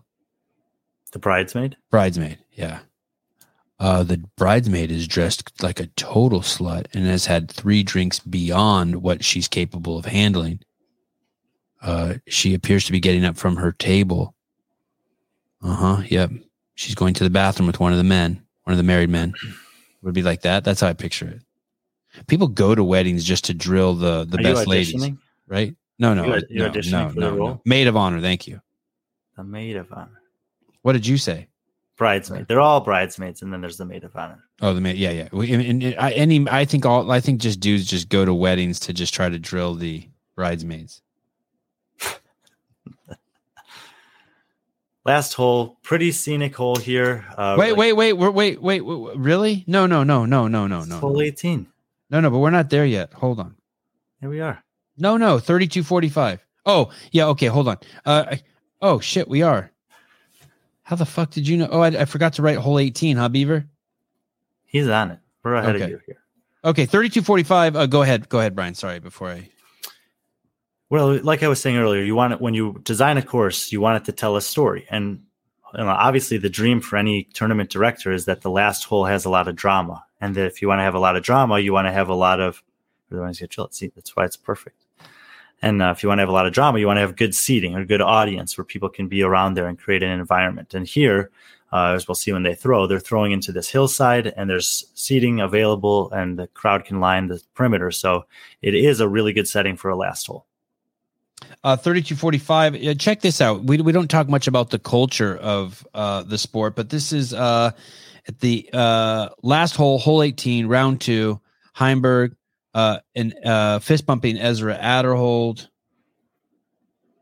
Let's see who else he says hi to. A little love to Klein and Joel Freeman. Now he initiates that, and you know who initiates that in CrossFit?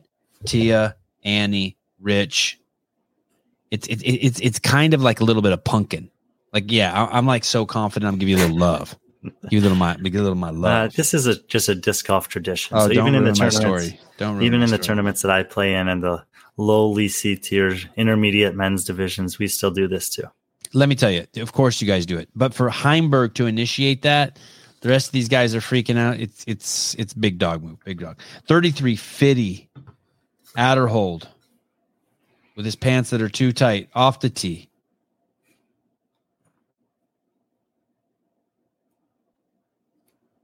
I'm already excited for one of the guys on the last day's shot on this hole. Oh, we got a long way to go for that. Another hour. Get too excited. But he, great shot there. Oh, and he gets the roll away. oh. But it can happen. I mean, that's it's a tough green once again. It's really difficult to go long. But if you're short, you can get the roll, and you could say that, I'm going to try to play a spike hyzer. I'm going to try to get to land it flat, but I do think there's a little bit of element of luck there. That's like you go home with the bridesmaid and she's so drunk she passes out. That's what happened to him. Yeah. Or it used to be a she, but then you take off pants and realize it's 2023. Yeah, there was an NWA song like that. Do you remember that song? Probably not. When is the Hacky Sack show? As soon as this season's up. Everyone's always saying something about Hacky Sack. I used to be amazing at Hacky Sack in high school, but I haven't played it at all since. I wasn't a fan of that. I sucked at that. Calvin, Vinny, 34-19 off the tee. The big dog, the fist bumper, the alpha, minus 22.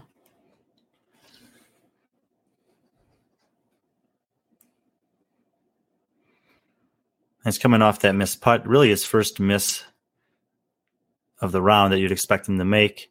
He gets the ground play that Ezra Aderhold was looking for, and he's probably going to bounce back with another birdie to close out a really impressive round. 34, Ezra Aderhold for the putt. How is he going to come back from that devastating roll? Wow, we saw this earlier. Well, yeah, the other one, he was a lot further away.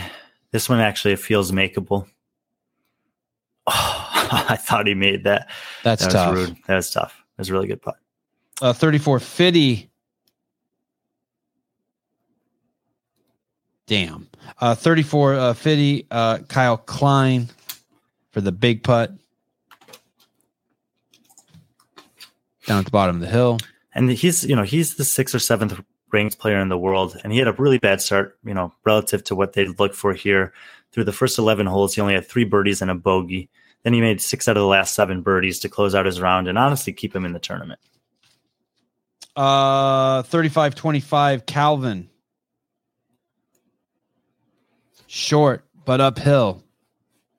That chick could never make this.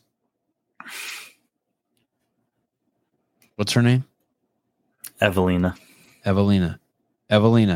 from 9 feet. Yeah, birdie's the last, and I think that makes 12 of the last 14 holes that he birdied and 14 of the 18 holes that he birdied on this round. He shoots 13 under par, and there was one other player that also shot 13 under par on this day, and we will get to see him on the final day. Calvin, minus 23. Joel, minus 19. Brian, still shitloads of facts left in that brain of his as we go into round 3. Round 3, part 1, main card. We're going to see some people change. We're going to introduce you to a new guy, Chris Clemens. We'll talk about him soon. 4:15, Chris Clemens. Oh, there he is. He's got the first hair of what would be the prototypical, stereotypical Frisbee golfer. And let's see how he does. Off the tee. Welcome to the main card, Chris. And I would say Chris is the best left-handed disc golf player in the world. There is something else about him that's quite phenomenal. Also puts him in the top 2. He's the 25th ranked player in the world currently. And that's just to say, the best lefty in the world, and he's 25th in the world. So you have, there's many things that could go into be a factor there. But I think that the default is that some of the courses are designed for the right-handed player, and it's just like kind of instinctual to do that. Obviously, there's a lot less lefties, but I kind of would think that there would be one that would be, higher than 25th, at least one. What's interesting too, so you just saw Chris Clemens threw it out of bounds. Instead of taking it from the out of bounds, he's going to re-tee, and 505. I've seen a re-tee before, but not quite like this. 505. What was the reason we saw the last re-tee? The guy went like way, way out of bounds, right? Like into the bushes and shit. So same as golf. If you throw your tee shot out of bounds, you always have the option to throw your third shot from the tee again. We talked about that this is a pretty difficult hole to birdie. And so throwing your third tee shot from there, you're assuming that you're going to take a 4 on the hole. And so double bogey is basically guaranteed. Is Eagle a lefty?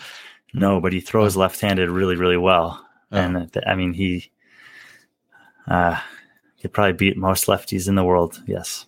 Crazy. You mean it's like you made him play the whole game left-handed? Yeah. Even his putting, I'm sure he's good. Guy's just insane.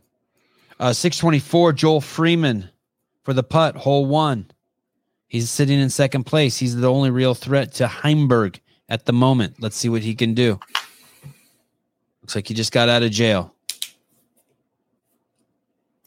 Not a good start, hole 1. Not intimidating at all, Joel. No, and it's so Clemens ended up taking the bogey there, which we saw the red there in the bottom right, and that means that he, after his second tee shot, he got there in 3 shots. So if not for that first errant one, he actually could have birdied it. Pretty bad miss for Joel. Obviously would love to get the birdie there, and coming up short on the first hole is never really a good feeling. And we were supposed to see Calvin's putt, but I didn't give Caleb the... I come up short on the first hole almost every single tournament I play. You do? Yep, sucks. Hole 2. Oh, we're going to get a look at Clemens. Let's see. We'll check out Clemens here. Hole 1, going for the putt. Clemens, one of the fastest players on tours, meaning that once he steps up to a shot, he takes less time than most of the guys to either putt or throw. Hole 2. Oh, by the way, for any of these guys, it's crazy to be on the main card, by the way. It seems like it's a crazy honor, and especially for these guys to be playing with Calvin because he's just crushing it, right? Yeah. And we did not see this hole in the second round, but this is a really cool shot. It's a low ceiling. You can take a backhand or a forehand at this. There's a little out of bounds bunker in front of the hole. It's 360 feet and pretty demanding. Heimberg off the tee. I'd say most of the players are going with a forehand here, most of the right-handed players. And he gets that little anti-skip, so the disc is moving to one way, but when it hits the ground because of the angle, it kind of straightens it out, and that's exactly what he was playing it for, and he's about 20 feet away. 903, Joel Freeman, second place for the putt. He's the one who shit the bed on the last one. See what he can do. Down by 5. When you're one of the best guys in the world, that's like a pretty easy fix.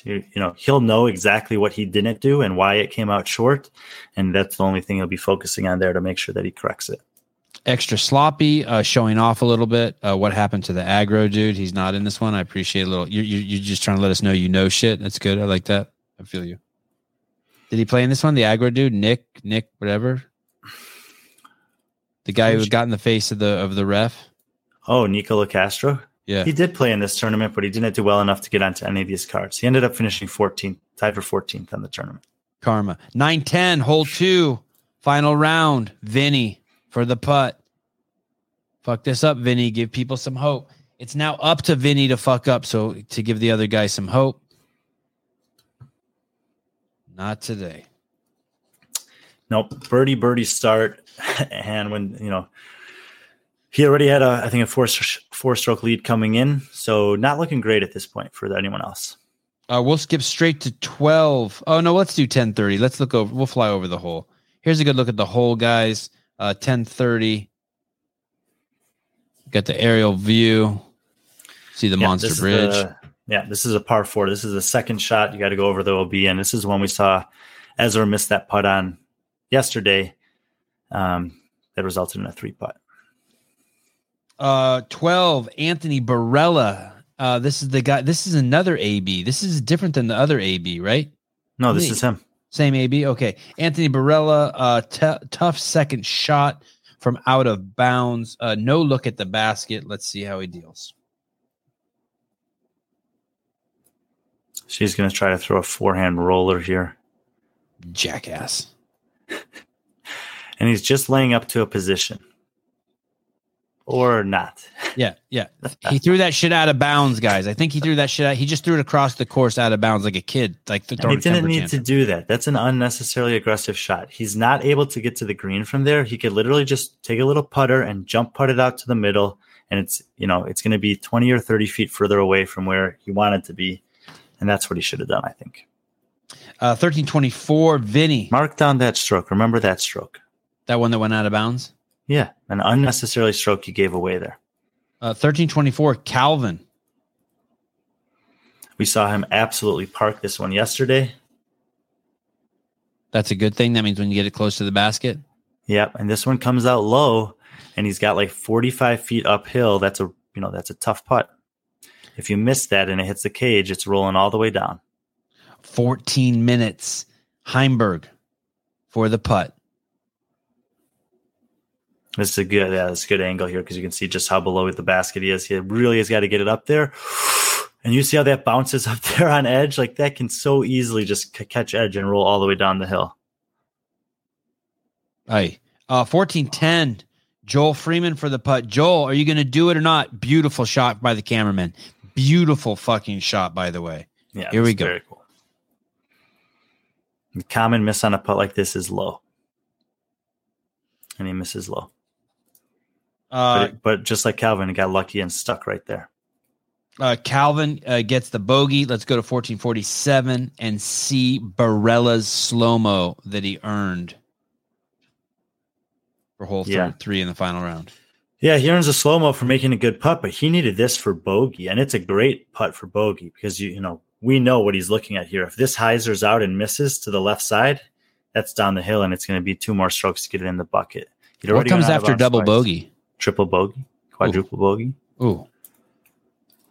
Yikes. So Calvin and Anthony both took a bogey on that hole. So Calvin goes birdie, birdie, bogey. Joel doesn't capitalize on the opportunity to get 2 strokes back. It is Nobody Move, Nobody Get Hurt. I don't think, is it that song? The one where he puts his hand down his pants? I put my hand between his legs all the way up his skirt because this is one that I had to hurt. You guys are blown away that I know that. I know it. Someone's like, oh, shit. You ever party with those guys? No, I have not. I would have liked to. I was devastated when they... You're about the same age as them, aren't you? Yeah, I am. I was devastated when they broke up, though. I was the only kid in school who used to listen to them. Man, that was tough. A7, A9, A6000, or RX10? Oh, to buy? All great Sony cameras for anyone. I also do Sony camera consulting. I'm not with Brian. Hole 4, a blind hole. You cannot see the basket. Is that what that means when they say a blind hole? Yep. This is the one we looked at yesterday, the one where Calvin went too far inside and out of bounds. Now we got the lefty, and what Chris Clemens is not only, I think, the best left-handed player in the world. On his distance shots, he prefers the forehand to the backhand, which for a righty or a lefty is pretty rare. And great hair. Yeah, he looks like a fucking hippie, and I love that. He fits the part. But of all the guys who throws with his forehand, there may be only one guy on the tour who can throw farther than him with the forehand. Correct? Which guy is that? I don't know. They didn't say. Oh, okay. You fucked up my story. Made me look like I stole that, which I did. Okay. 1635. I want you to hear the audio on this. This was the loudest cheer I heard in all 4 episodes that I watched. Yeah, check this out. Here we go. Pretty tricky tee shot. Definitely feels like you just commit to your angle here and then just kind of hold your breath and wait to see what's going to happen. Chris held his breath on that one and got through the high branches. Yeah, and I mean, if you say it's the loudest roar that you've heard, you might expect it to be an ace or to be close to going in the basket. They're basically cheering there because he got through the trees. Like he took a risky line out through all those trees high, found the gap in between them and comes back safely and bounds. I heard that it's because every time he throws, his girlfriend lifts her shirt up at the crowd. Only if it gets through the trees. Okay. 1743, Calvin. No, sorry, 1710, Calvin off the tee. No, yes, Calvin off the tee. Yeah, so even we talked about how Joel makes an adjustment from one putt to the next, and these guys are so good that they will make the same adjustment from one day to the next almost all the time. Calvin literally makes the same mistake he made the day before in the same spot with the same disc. It was the only hole he bogeyed in either of the first 2 rounds. And now he's guaranteed a bogey here, coming off of a bogey, putting him at even par through 4 holes. 1743, Vinny for the putt, trying to mitigate the damage. It's from the drop zone? Yeah. And I think they said that one guy had made this putt on the day.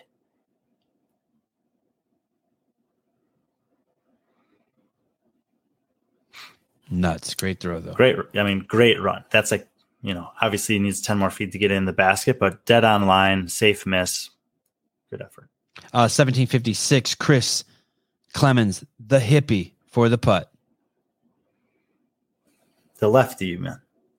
Yeah, the lefty, not the hippie. And that is very reminiscent of the one we saw that Joel missed the other day, and he just doesn't finish forward all the way. He kind of like pulls back out of it, and that's why I think he leaves it short. Calvin, SEMA says he's definitely going to win, but now he's only up by 2 strokes. It's the worst position he's been in all day since the beginning. Let's see what Anthony Barella does off the tee. Have I talked too much? We've talked about Anthony Barella before, right?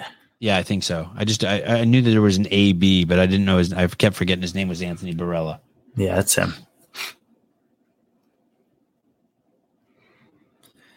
Anthony Barrella's a young guy. Basically, he had an opportunity to learn from both Paul McBeth and Nate Sexton when they went on tour together, the 3 of them in like 2015 or 16. They were all playing for Innova. Paul was winning a bunch of world championships at the time. Nate was, one of the 10 best players in the history of the sport, really. So he had these incredible mentors.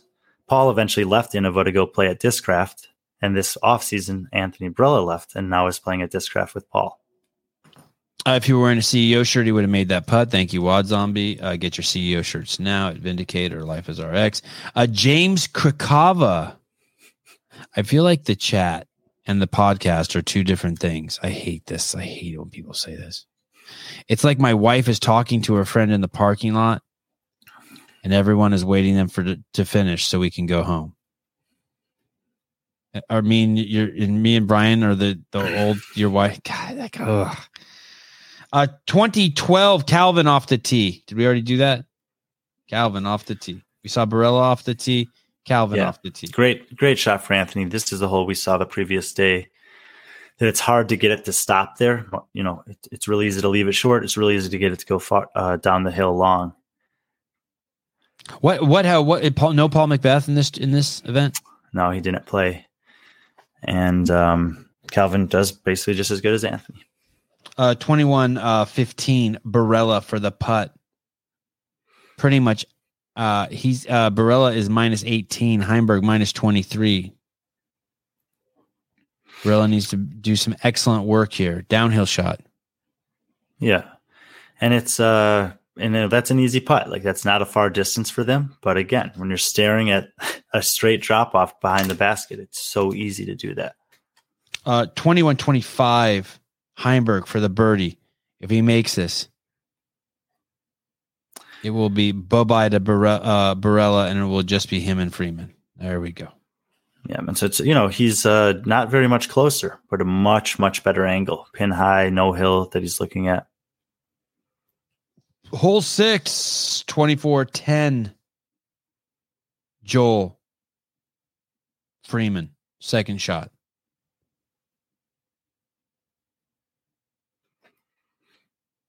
Yeah, but he's throwing this. He has space to do it here, but he's throwing this snappy forehand, gets it to whip in there.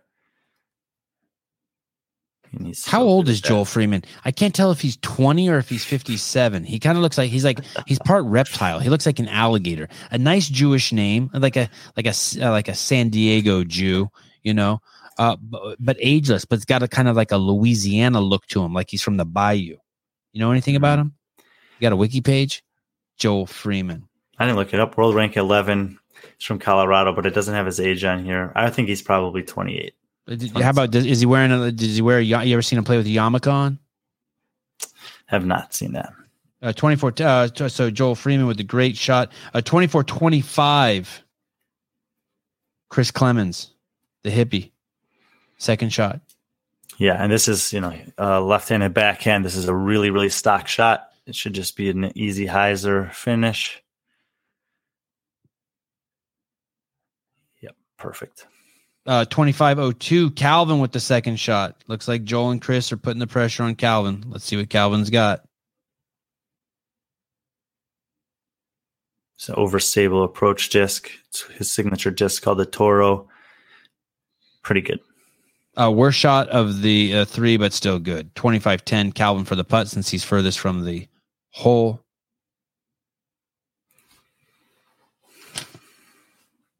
Heimberg for the birdie. And it's windy. Day 3 is windy, direct headwind. So even though he's pretty close there, you gotta put that through the wind. Everyone got birdies on hole 6. Clemens, Barella, Freeman, and of course our buddy Vinny. Hole 7, Calvin minus 25. Shortest hole I think on the course at 294 feet. Very technical.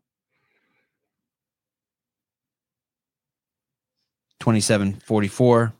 Chris, second shot for the putt. Yeah, we saw Calvin make a long one on this yesterday. We saw Ezra make a long one on this hole yesterday. Chris comes up probably an inch short there, hits the top of the cage. 27-56, Anthony Barella for the putt. Now listen, all the guys just got birdies. They need to follow up with birdies. They need to put pressure on Vinny. Weak side. Yep, good height. Just didn't commit quite enough. 28-15, Joel Freeman. Dude, buddy. Don't let Heimberg run with it. Heimberg watching from behind. Joel keeps the pressure on, kinda. No, that's a good putt. He actually was the only one to make a birdie on that hole. And I think, like you said, it's a shorter hole on the course. They're probably marking it down for a birdie, but it's proven a little bit more difficult to get than we might have thought. Hole 8. Calvin up on Freeman by 3 strokes. Par 5, 1,161 feet. 30-15. Chris Clemens, only one of 2 players on the tour with a forehand greater than his backhand. Oh, that was the line. Okay. Off the tee. That's crazy, by the way, if your forehands are greater than your backhand. That doesn't even make sense to me. The little bit when I you know watch, frisbee. like, I don't get it either, but when you watch him throw a backhand, you're like, oh yeah, that's not like, it's not going to be as far as his forehand. Obviously don't feel that way about most of the guys. And this is a long hole. I mean, 1,161 feet is an eternity. Ladies and gentlemen, we open the show talking about this next shot. We are at 30-33. Anthony Barella, 605 feet, leaving his hand at 78 miles per hour, slightly uphill. Watch the young man, sponsored by Discraft, go to work. Crazy.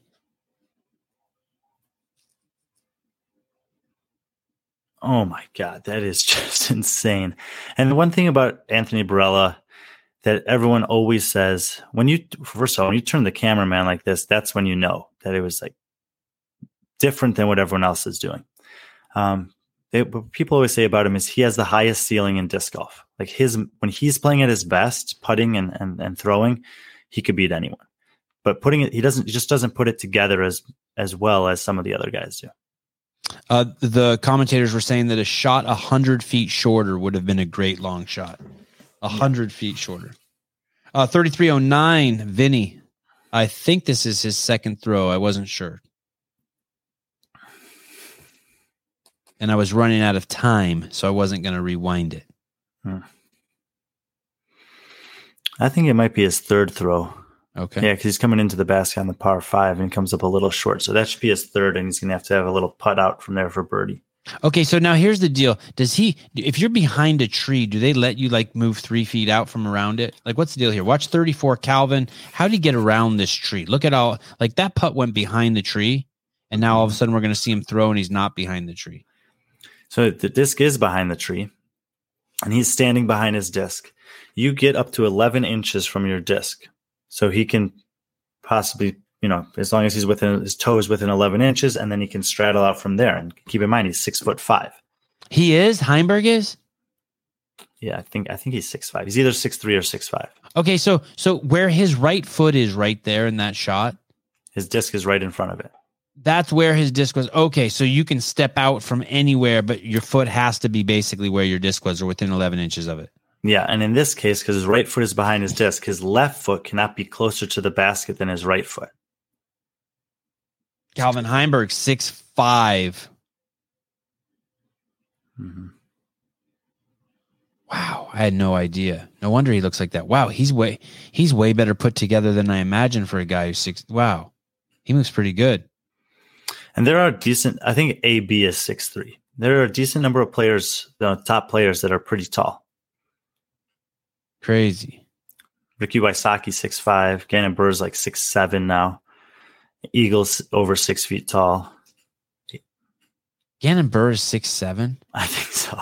What's crazy is Still golf. growing. Golf is a short man's game.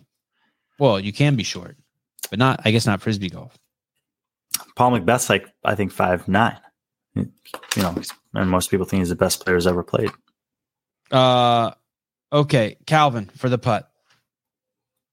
Hole 8. And that's a really good putt. So he gets it on this little anhyzer angle, and it floats back out, but it's really going straight the entire time. Like he's aiming at the center of the basket, but the angle, it's a really good putt. Play that a little more, Caleb, if you can. Watch how he runs now. You don't see this too often either. Look at, he's like a Labrador. Look at, yeah, what? So he's been running. God, he moves good for 6'5", Brian. Holy shit, that's crazy. He's been running in putts, these long putts throughout the tournament, and he never really shows a smile. He's got just this very consistent demeanor of intent and purpose. But at this point in the tournament, he's kind of pulling away. He's still making big putts. And I remember on the flip side here, he's running back at the camera, and I just look at him. I'm like, yeah, no one's beating this guy. Like he's just feeling it right now. Okay, don't get carried away. 34-12. No, that's what I was thinking at the time. Same hole. Joel Freeman. Don't listen to Brian. Joel's good. Joel's got him. Let's see Joel for the putt. Same hole. He's not going to be intimidated. Here he goes. Nope, Brian was right. Okay, 34-12. Joel Freeman for a putt. That's not good, right, Brian? No, it came up a little short. It's happened a few times, but he's beating everyone else in the tournament. Calvin's just playing at a higher level than anyone else on the planet right now. Hole 9. Calvin up by 4, minus 26. 36-35. Freeman off the tee.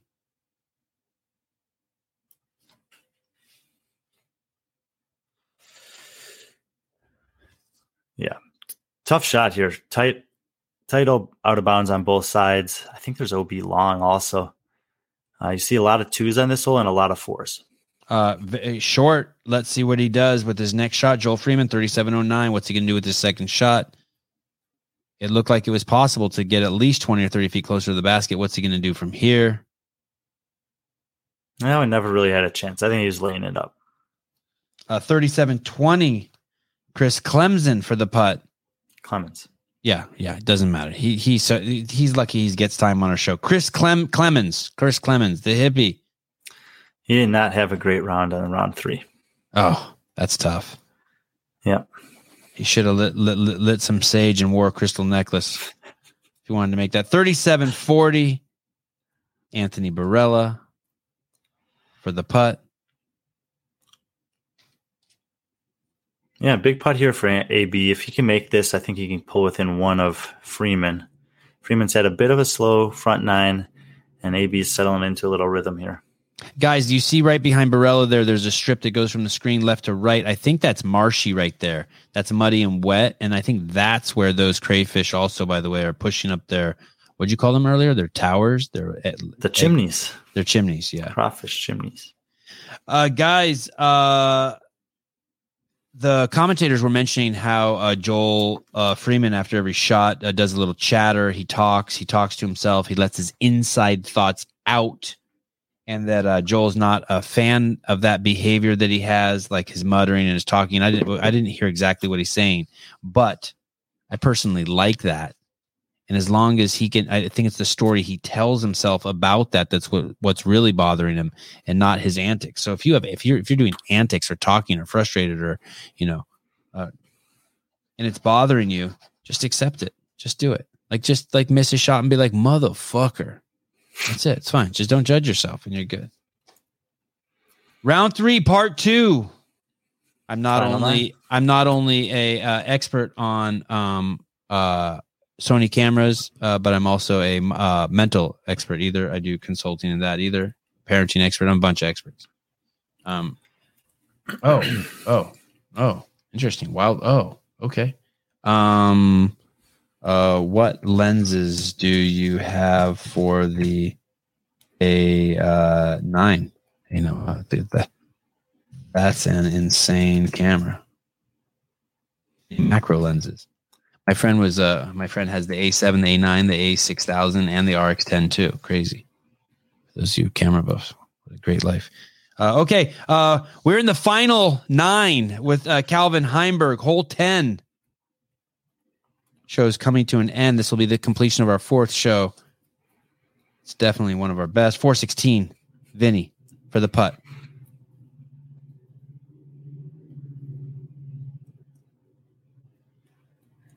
Thought I heard a UFO fly overhead. Did you hear that sound? What was that?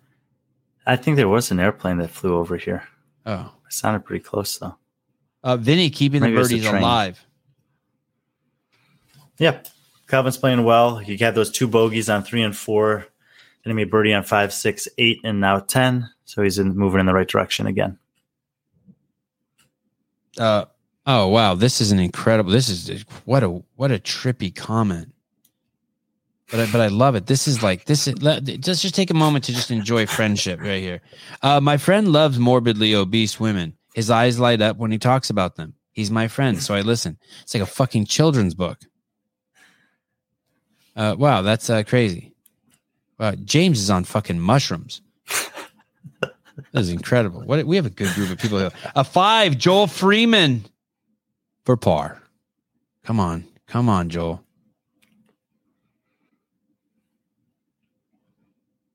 Trying to give Joel some airtime. Brian's like, why the fuck are you showing these shots? Just trying to give him some airtime, buddy. Calvin, -5 after the birdie here. Hole 11, 748. Heimberg.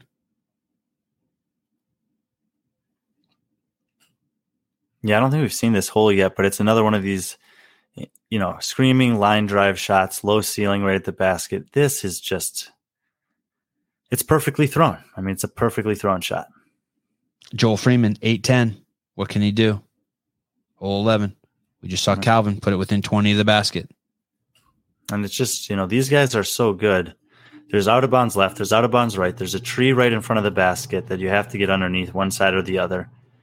Calvin throws the backhand. Joel throws the forehand. Both shots are just as impressive. He has this nasty turnover, that snap that we've been talking about, and he gets the flare skip, and it just digs right in there 15 feet. Joel and Calvin kill it off the tee. What's Barella got? 825. That's a great shot right there, man. That is a beautiful shot. See his arm coming through. And I remember watching this hole, and I was like, this is not an easy shot. And these guys are just parking it left and right. By the way, the reason why I chose these 3 shots is to let you know just how good Calvin is. These guys are staying on him, and yet Calvin, -27, up by 5. 855, Heimberg for the putt. Yeah, none of these guys are too far away, but you see the flag whipping there. So just depending what side of the basket you're on, some of these putts are still a little tricky. Oh, that didn't look tricky at all. Is that a birdie, Caleb? If you let that play, is that a birdie? I didn't see an eagle all day, by the way. Yeah, it's it's a long course, so pretty difficult course to find an eagle on. I'm trying to check in to see if there were any at all. There was a hole in one on hole 13 by a guy named Logan Porter that I've never heard of before. Oh, that's a shame. I wish I need to start knowing stuff like that so I can pull that stuff up. I don't think there's any footage of it. 912 Joel Freeman for the birdie.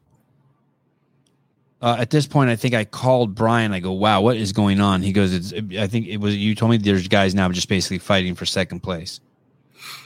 Yeah, and it's actually going to end up being an incredible battle for second place. And I know that that's not always exciting as a battle for first place, but that's what we end up with. Freeman for the birdie. Hole 12, Calvin, 1235 off the tee. Commentators mentioned he used a different disc every time on hole 12 when he threw from the tee, which I found bizarre. Could be just a wind. He might have, if there's a headwind compared to a tailwind, he might want a different disc. And also, who knows? Maybe you throw a disc on one day and you're like, man, I need a disc up. I need to go one higher, faster than that. And then on the next day, you need to throw your overstable disc instead of your understable based on the wind. Mike Artunian, fellow Armenian. I got to hang with him at the Broken Science Summit. Partied with him at Greg's house afterwards. Brian, if you come to Pasadena, a lot of Armenians there, Brian. If you come to Pasadena, I'll introduce you to some nice, thick Armenian girls, and we can play the local course, the Verse Disc. Is this James's friend that likes thick Armenians? No, different. Oh. The first disc golf course ever, I think. Wow. Well, that might be the Santa Cruz course. No, Pasadena south, way south. The first disc golf course ever, Pasadena? I call it bullshit, true. Mike, but no, nice try. I might not. I just don't know. 1150, Anthony Barella from Fitty. Another beautiful shot, by the way. Yeah, really good camera work. And that's like a putt that he makes quite often. But he's putting with the tailwind here, and that's going to drop the disc, and he just doesn't trust it quite high enough. We'll see if Calvin does. So this should start above the basket and fall into the chains.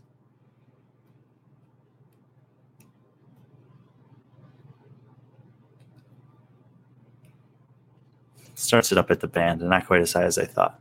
Brutal. Hole 12, up by 5 already. Easy birdie for the Heimberger. Yeah, I mean, he birdies there. Anthony and Joel both take a par, and at that point, you're looking at 6 holes to go. You have to gain a shot on him on every single hole. Hole 13, Calvin up by 6. We'll go straight to the putt. 15-18, Calvin from the putt from the bushes. He was in the bushes on this one yesterday. He finds himself in the bushes again, and I think again it's just not really has a chance. Doesn't really have a chance to make it. I mean, that's not a putting stroke. I need to ask you a question about a question that's about another question. Someone has a question in the comments about why you didn't answer one of their previous questions. Which question would you like to answer? Why you didn't answer their previous question, or do you want me to go back to the first question so you can answer the question they originally asked, and then we'll disregard the second question? First one. Okay, well, that's nice of you, because that's really nice of you. Would you use a hard or soft putter on this shot, Brian? They were talking about the previous hole. Pretty interesting question, actually. I was playing earlier today. I have 2 hard Lunas and 2 soft Lunas in my bag, which are the putters for Discraft primarily. And I've been putting with the hard ones, but I was feeling the soft ones today. So I think it's more of a feel thing than anything. There you go. Okay. I'm going to do an in the bag video soon, by the way. Oh, captivating. Hole 13, Calvin up by 6 for the putt from the bushes. This is ridiculous. Yeah, and the last time he had to do that, he didn't turn it enough. This time he did get the correct turn on it, but he was way further back. And so we're kind of seeing, similarly to the tournament that he lost because of that one hole where he just had like 5 strokes over par on hole 12 and he lost in the tournament. He's now had 2 holes, 2 days in a row, hole 4 and hole 13, where he's been way out of position. Bogeyed hole 4 both days and parred hole 13 both days. I think my beard grew a half inch. The show is so long. Hole 14, 2024. Anthony Barella with the flat bill, but not gangsta. Although I do think he had some ear piercings. Yeah, he does. He wears the big glasses. Got the chain. Man, that they are big dudes. Yeah, and he's had a bunch of these kind of awkward stance putts, and he just hasn't been able to find it all day on the awkward ones. I mean, he's playing fine, but he'd want to probably make one out of 3 of those. It's 11:35 in Chicago. The temperatures dropped below 30 degrees, and Brian's heat just turned on. Only experts with headphones on would notice that sound. 2035. 10:35. 10:35. 2035. You're still showing Clemens at this point? Heimberg. No, I don't know what the fuck he's doing there. He's toast. Get the hell out of there. I like his headband. C. Beaver's just giving him some love. C. Beaver just likes a man with long hair. 2035. Calvin for the putt. I gave him the wrong time code. He's looking for. He's acting cool while he looks for Calvin because I fucked his shit up. So he was in the woods on this one the day before where he had to do the basketball putt. Looks like he's about 5 feet to the right, and he's got an open putt. God, this guy looks like he's wearing a wig. Occasionally, he does cut his hair a bit shorter. It's like remarkably different. 2055, Joel Freeman, also from the bushes. Also from the bushes, but no obstruction here. So pretty much expecting to make it. But if you look at the bottom, at this point, Freeman's at 23, Barella's at 23. So Anthony's reeled him in. And he's toast. Miss. And he's toast. With that miss, he's toast. Hole 15. 22-15. Vinny off the tee. They both made par there. So they're still even going into hole 15. And this was like, when you say they, you mean Freeman and Barella? Yeah. Okay. And the last 4 holes of this card even though Calvin had a big lead, these were really, really fun holes to watch. 22-15. Calvin off the tee.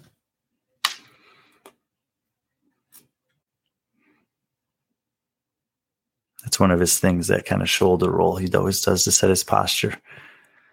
Big, high, spiking forehand. Is it going to get there? Yeah. And like we said, this is one of the ones that they're probably eyeing up as a birdie. 22-37. Clemens.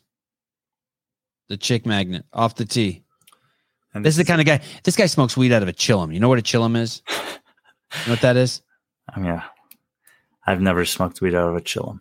It's like the kind of dumb shit they have in the parking lot at a Dave Matthews Band. It's like you could smoke out of a pipe, you could have a joint, you could have a blunt, you could have a bong, but there's these jackass hippies that smoke out of a chillum, and it's basically like a tube, and you have to hold your hand like this in a special way, and then like put the pipe through your fingers. Oh, it looks like Caleb's on it, and then you go, yeah, it's so stupid, but for some reason it's popular with the long hairs.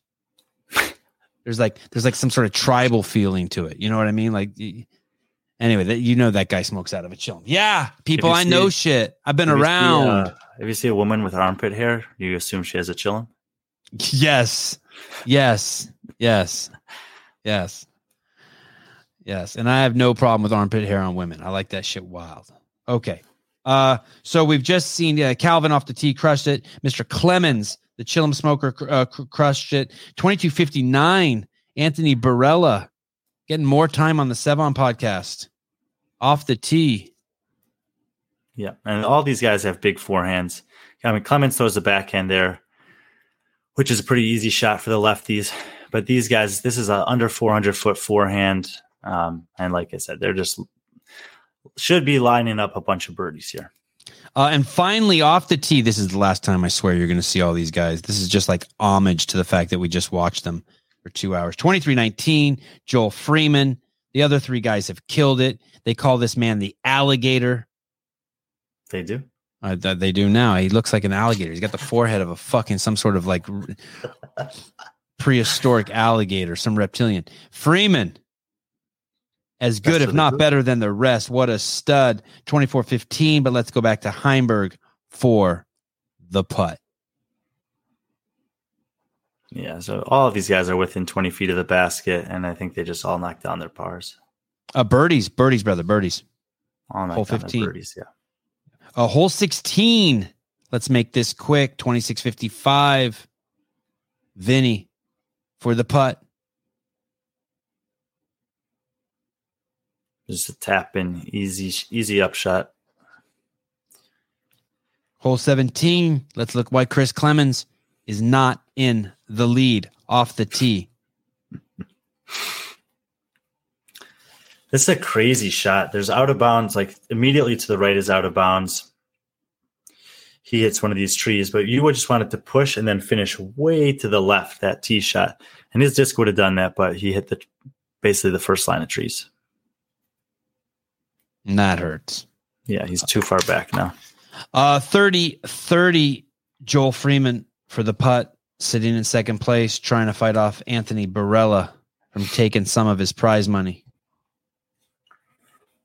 Yep, and they had gone par on hole 14, birdie on hole 15, birdie on hole 16, and Joel knocks down the birdie putt here on 17.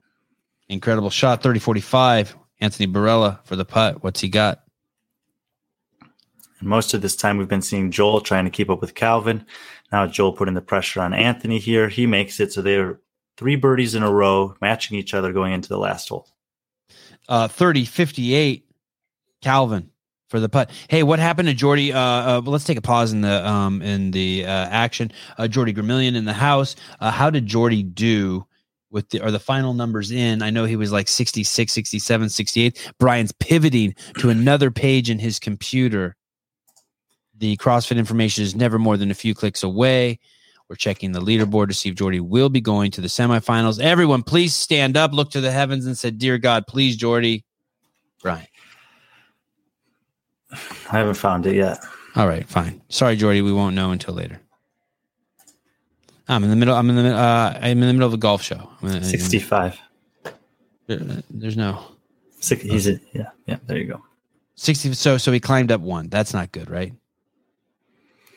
Jordy, well, people still have to register. 5 people might not register, and he still might go.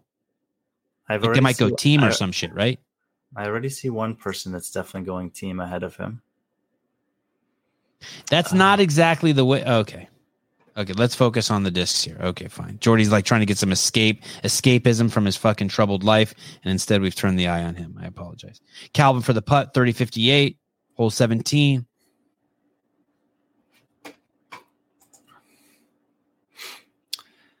For a par, though, I believe, on hole 17 for Calvin. So, but it's a formality at this point.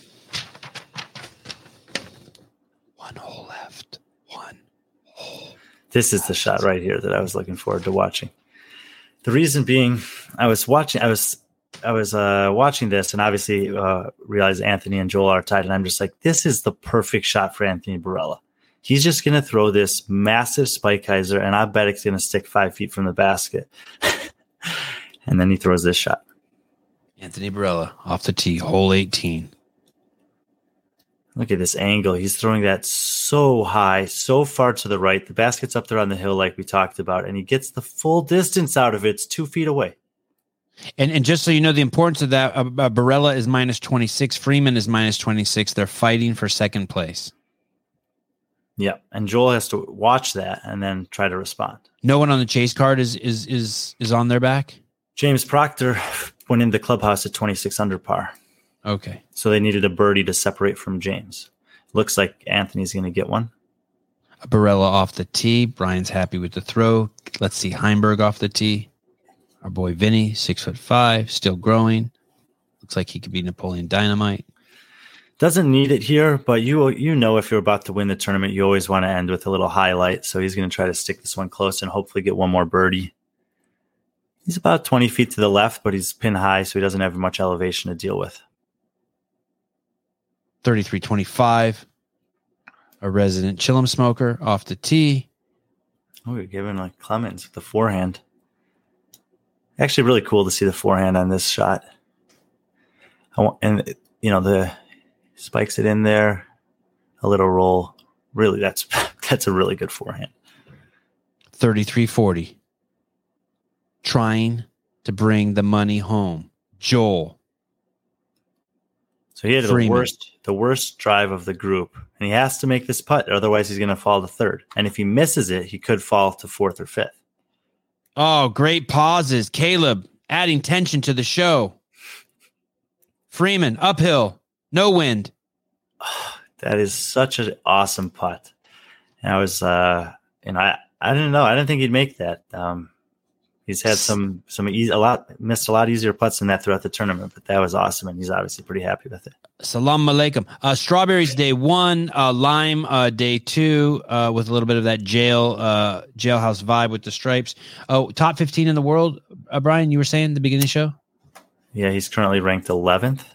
Bad dude. Anthony Barella's ranked 12th. Bad dude. 34-20, Heimberg for the putt.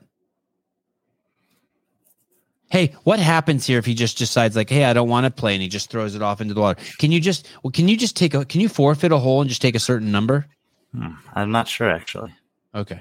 34-20, Heimberg for the putt on the Sabbath. Good to go. Easy putt. He ends up shooting 10 under in round 1, 13 under in round 2, 10 under on round 3. He was the hot round in the first round. Anthony Barella tied him in the second round, and only one player, Alden Harris, shot better than him in the third round. So pretty dominating victory for Calvin. 6-shot win when we've seen some of the closest tournaments in the history of the sport the last couple of weeks. We know that not all the best players in the world are playing in this, but those guys are just lurking outside the top 10. They can certainly challenge him, and they did for a while, but at the end of the day, he's just playing too good right now. Heimberg, Calvin, Vinny hasn't finished outside the top 3 all season. Second win of the season. Shot a -33. Barella -27. Freeman -27. That's a tie. Who do they decide wins the tie and how? No, they split the money and the points. Wow. All right. Meaning they add the second place money and third place money together and then split that money? I think so, yeah. Fantastic. 3 messages in the private chat. Okay. I guess I won't read those out loud. Wow. I didn't know you guys were having that sidebar in there. That's crazy.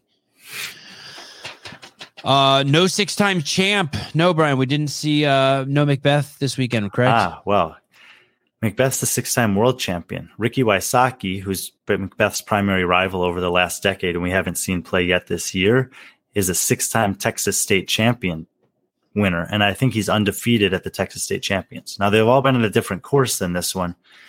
But, so we got a new winner for the Texas State Champions this year. New winner for Texas State champion. First time on the golf course. Okay. What about next week? Man, look at my hair. I look like a lion. Why didn't you tell me I look like? Why didn't you roar at me when you saw me? What about next week?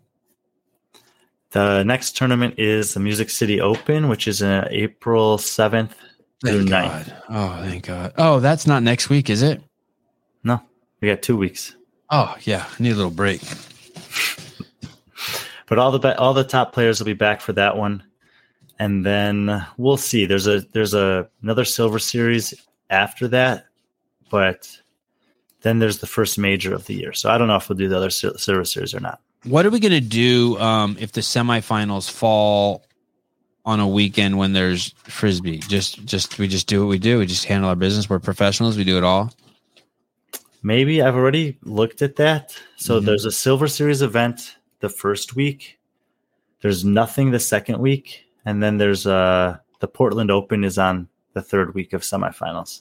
So there's only 1 week that we would possibly have a duplicate, but the week after that there's no disc golf, so we could just push that one a couple of days. God, I hope Antifa fucking shuts down the Portland one, like they burn the grass or do something. They sacrifice one of their own on the course. That course is also on a ball golf course. It's very long, a lot of rollers. You'll love it.